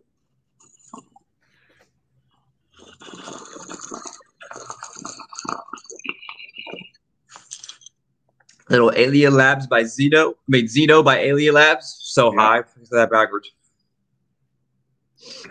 It's really good. They've been putting out some really good rec stuff recently. I try to pick up all the rec stuff, and I get gifted it, or I'll buy it myself and support just market research, see what's going on the rec market. Absolutely. Most of the time it doesn't please me, but Alien Labs is definitely killing it with some of their shit right now. Oh. So we have the seed drop coming. Yeah, it's the S1 Honey Banana. But we also have Honey Banana Belts, Honey Banana Papaya, and this is our belts and our papaya, the ones that that we think that are the best versions of them. Honey Banana Trop Cherry, Honey Banana Gelinade, and Honey Banana Taliman. Nice. Yeah, so Trop Cherry, Taliman, Papaya, Belts, and yeah, those are the ones. That plus the S1. So it'll be 5 different 4 different crosses and 1, S1 dropping here soon. Anything in the works with your friend Locke? Oh yeah. Nice. So we're gonna have new merch dropping. Like we've been teasing. We did a little small drop previously of like our purple hoodies with a little embroidery, but we're going to have the hoodies dropping, clothing. Winter's coming. Stuff for like washing as well, like waterproof. Carhartt stuff for washing. And of course, he's got a new print that he's been posting that you can't start washing hash all day if you don't start in the morning. But yeah, we have a few merchandise and really just focusing on flavors this year. Like we have the pods, we have the seeds, which are the 2 focuses, and just new strains. Like I am growing a lot of like my staples that I always love. Always going to grow the honey, the papaya, some GMO, rainbow belts, a little bit, Skittles, a lot of, because I just love it. And we dialed it in this time, so we can actually mass produce Skittles both in clones and in grow and in wash, which wasn't really something we could do in hash before. So getting that down was good. So just doing more new genetics. I think we're focusing on really finding new things. Like we're excited for the cheeses, excited for these crosses that we have because I love the honey, and I think I'll never get rid of that. But searching for new things. I think that's really the focus on this year because like there's not many new products. I mean, we're going to do an edible. That's like the one last thing I have not done. And then it's just because whenever I do something, I want it to be executed perfectly. And I'm really picky on choosing everything. So I want the packaging, the box, the edible. And like, we kind of have ideas for how we want everything to come together. We just need to execute it and get an edible out. I think by the end of the year, we should have like a proper edible. So I have the edible, the pod, and continue with our hash. We'll probably slim it down, be more small batch, and just have because we're gonna pheno hunt and do flavors. So that means that we have to sacrifice having more batches because things won't yield as well. Are you working with specific breeders or your own stock, or what are you doing there as far as your pheno hunts go? No, I mean we have our own stock, and I did my project with my partner, so he does breeding, and he's been teaching me how to do breeding. I'm not a breeder, My Masonic made a joke. He's like, "You got to put breeder in your hashtag." Not there yet, But it was a project, and we did it together. So we're starting to chuck pollen, get some things. We have our own things going, but we're starting to like backlog, go through like EQ genetics. That's the stuff like that Royal Key used to have when I used to work for them. Like these like really good landrace strains, like, cherry pies, sours. But I think trying to go back to what made all these crosses and things themselves. And I think the original strains, see if we can get them. Like we had what was it? It was like this really nice orange. It was like some African haze, but it was all red Congolese, the red Congolese. And oh man, it washed pretty well.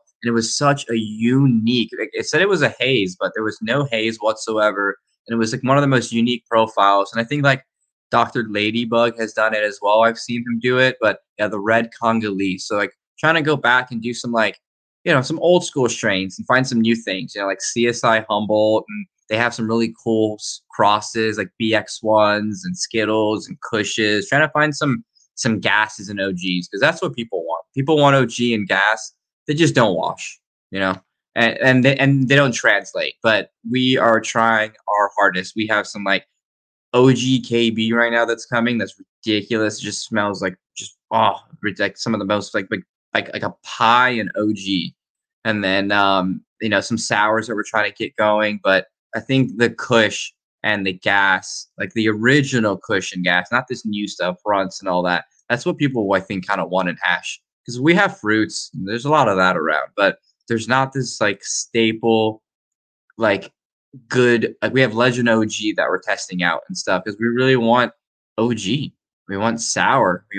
I want to be able to open up a jar and just be like, I want to smoke OG right now and sour. And that's not something I see available in the rosin market, like at all. Like you can't really buy or smoke that flavor daily. It's not, that's a treat if you get some of those hashes. For sure. I think there's definitely guys on the East Coast that have been holding that sour, and that sour hasn't gone anywhere. But I think like on the West Coast, I mean, shout out to our good friend T Beazle. Like all of his early wins in the Emerald Cup were with sour. I know Mr. T Beazle very well. Yeah, so sour been making its rounds, and I know like a lot of East Coast cats get real bent out of shape when Cali guys are like, oh, we're leaning into this, we're bringing back the sour because like. You gotta know how to wash it too. She's a greasy strain. It's not like, it's not a novice strain. It's not GMO and cookies and cream. It's not gonna just do its thing. You have to make sure like you focus on extracting it well, because that thing is a bag greaser. You will ruin some bags, not get your yield. You will not have a fun day. Gorilla Glue and Sour D are just like, you're having a really good day or a really shitty day, depending on how you set up your wash. Yeah, man, it takes all kinds, but yeah, it's awesome to hear that you're diving into the flavors. I think like we touched on earlier, like it's genetics, and having unique flavors to offer the people, and also having the control of growing the plant, seeing the plant grow, and then being able to harvest the plant properly and wash it, I think is super special. So yeah, like we still collab. Like we, like I don't want to name some of the people, but like we collab with people, some big farmers, and like we, but we do most of our material, like, but we're able to be selective now. Instead of making our full menu like collabs, our full menu is our single source, and then we can collab with what we want from other people, with things that are good, things that fit our menu, and then we're able to represent them, give them collabs and stuff like names and help each other's brand. So we still collab, but yeah, and it's nice having all three, like having the farm that I'm able to have, with my partner, being able to do the outdoor, the indoor, and the light depth really gets us like a cool insight to all the resin, we microscope and get to see the difference in everything. So I like offering all three, and we honestly don't ever put on the jar if it's outdoor, indoor, or if it's like that. We just, if it's the best of it's in the jar and you're getting it, Interesting. That's it. I like that take. I mean, a lot of people try and be more transparent, but if it's like, hey, this is the best of the best. I think it's misleading to say, because people think when people hear my rosin's outdoor, sometimes I'll get DMs like, yo, someone told me your rosin, this batch was from outdoor. And I was like, well, some of the stuff you did was outdoor. Like, there's no way this is outdoor. And I was like, outdoor resin is amazing. It can be just as good as indoor. Honestly, I've had more bad indoor resin than I've had it outdoor, because if you don't flush and you don't do it well, you don't do your rooms, you don't have a nice setup, you don't have control, humidity, all that. I mean, your resin's going to come out. There's a lot more flexibility outside, sun, soil, feed, boom, you make some good hash, So, but that's why I don't like putting it, because I think without the education, it's not, putting outdoor sun grown, or putting light depth, or, greenhouse, or putting indoor, doesn't make sense unless, I just want to put the best quality in there, and then the person gets to judge it, It's like, and no one ever can tell me the difference too, if it's an indoor or an outdoor or a light depth. I can't tell the difference. So absolutely. I mean, I can tell the difference on texture. That's the one thing. Once you start working with the product a lot, I can, when you're whipping it, I can tell the texture of each consistency. I can tell you where it came from. But other than that, most people can't tell you, the difference. What is it? Is the outdoor grainier than the indoor, and then the sun grown or the light depth in the middle?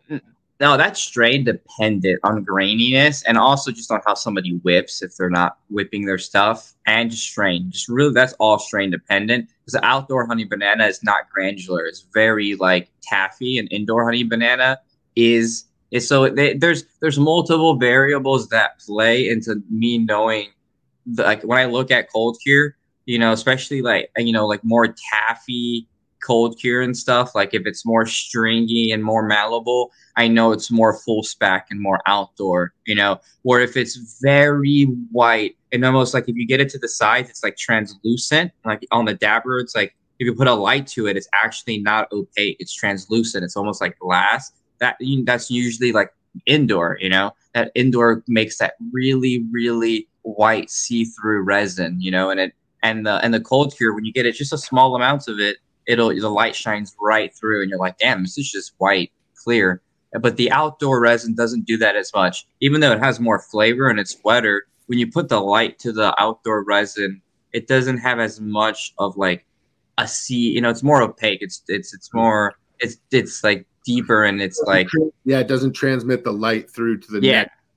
Yeah, I know exactly. It's not as crystallized. I think the indoor has higher THC and less terpenes. That's why it's not as wet sometimes, and it just has a really good crystal structure. Like you'll see sometimes like little crystal chunks, some of the batches we've just done recently, there's like fat crystal chunks growing in the cold cure, and you really have to homogenize and break those crystal chunks down.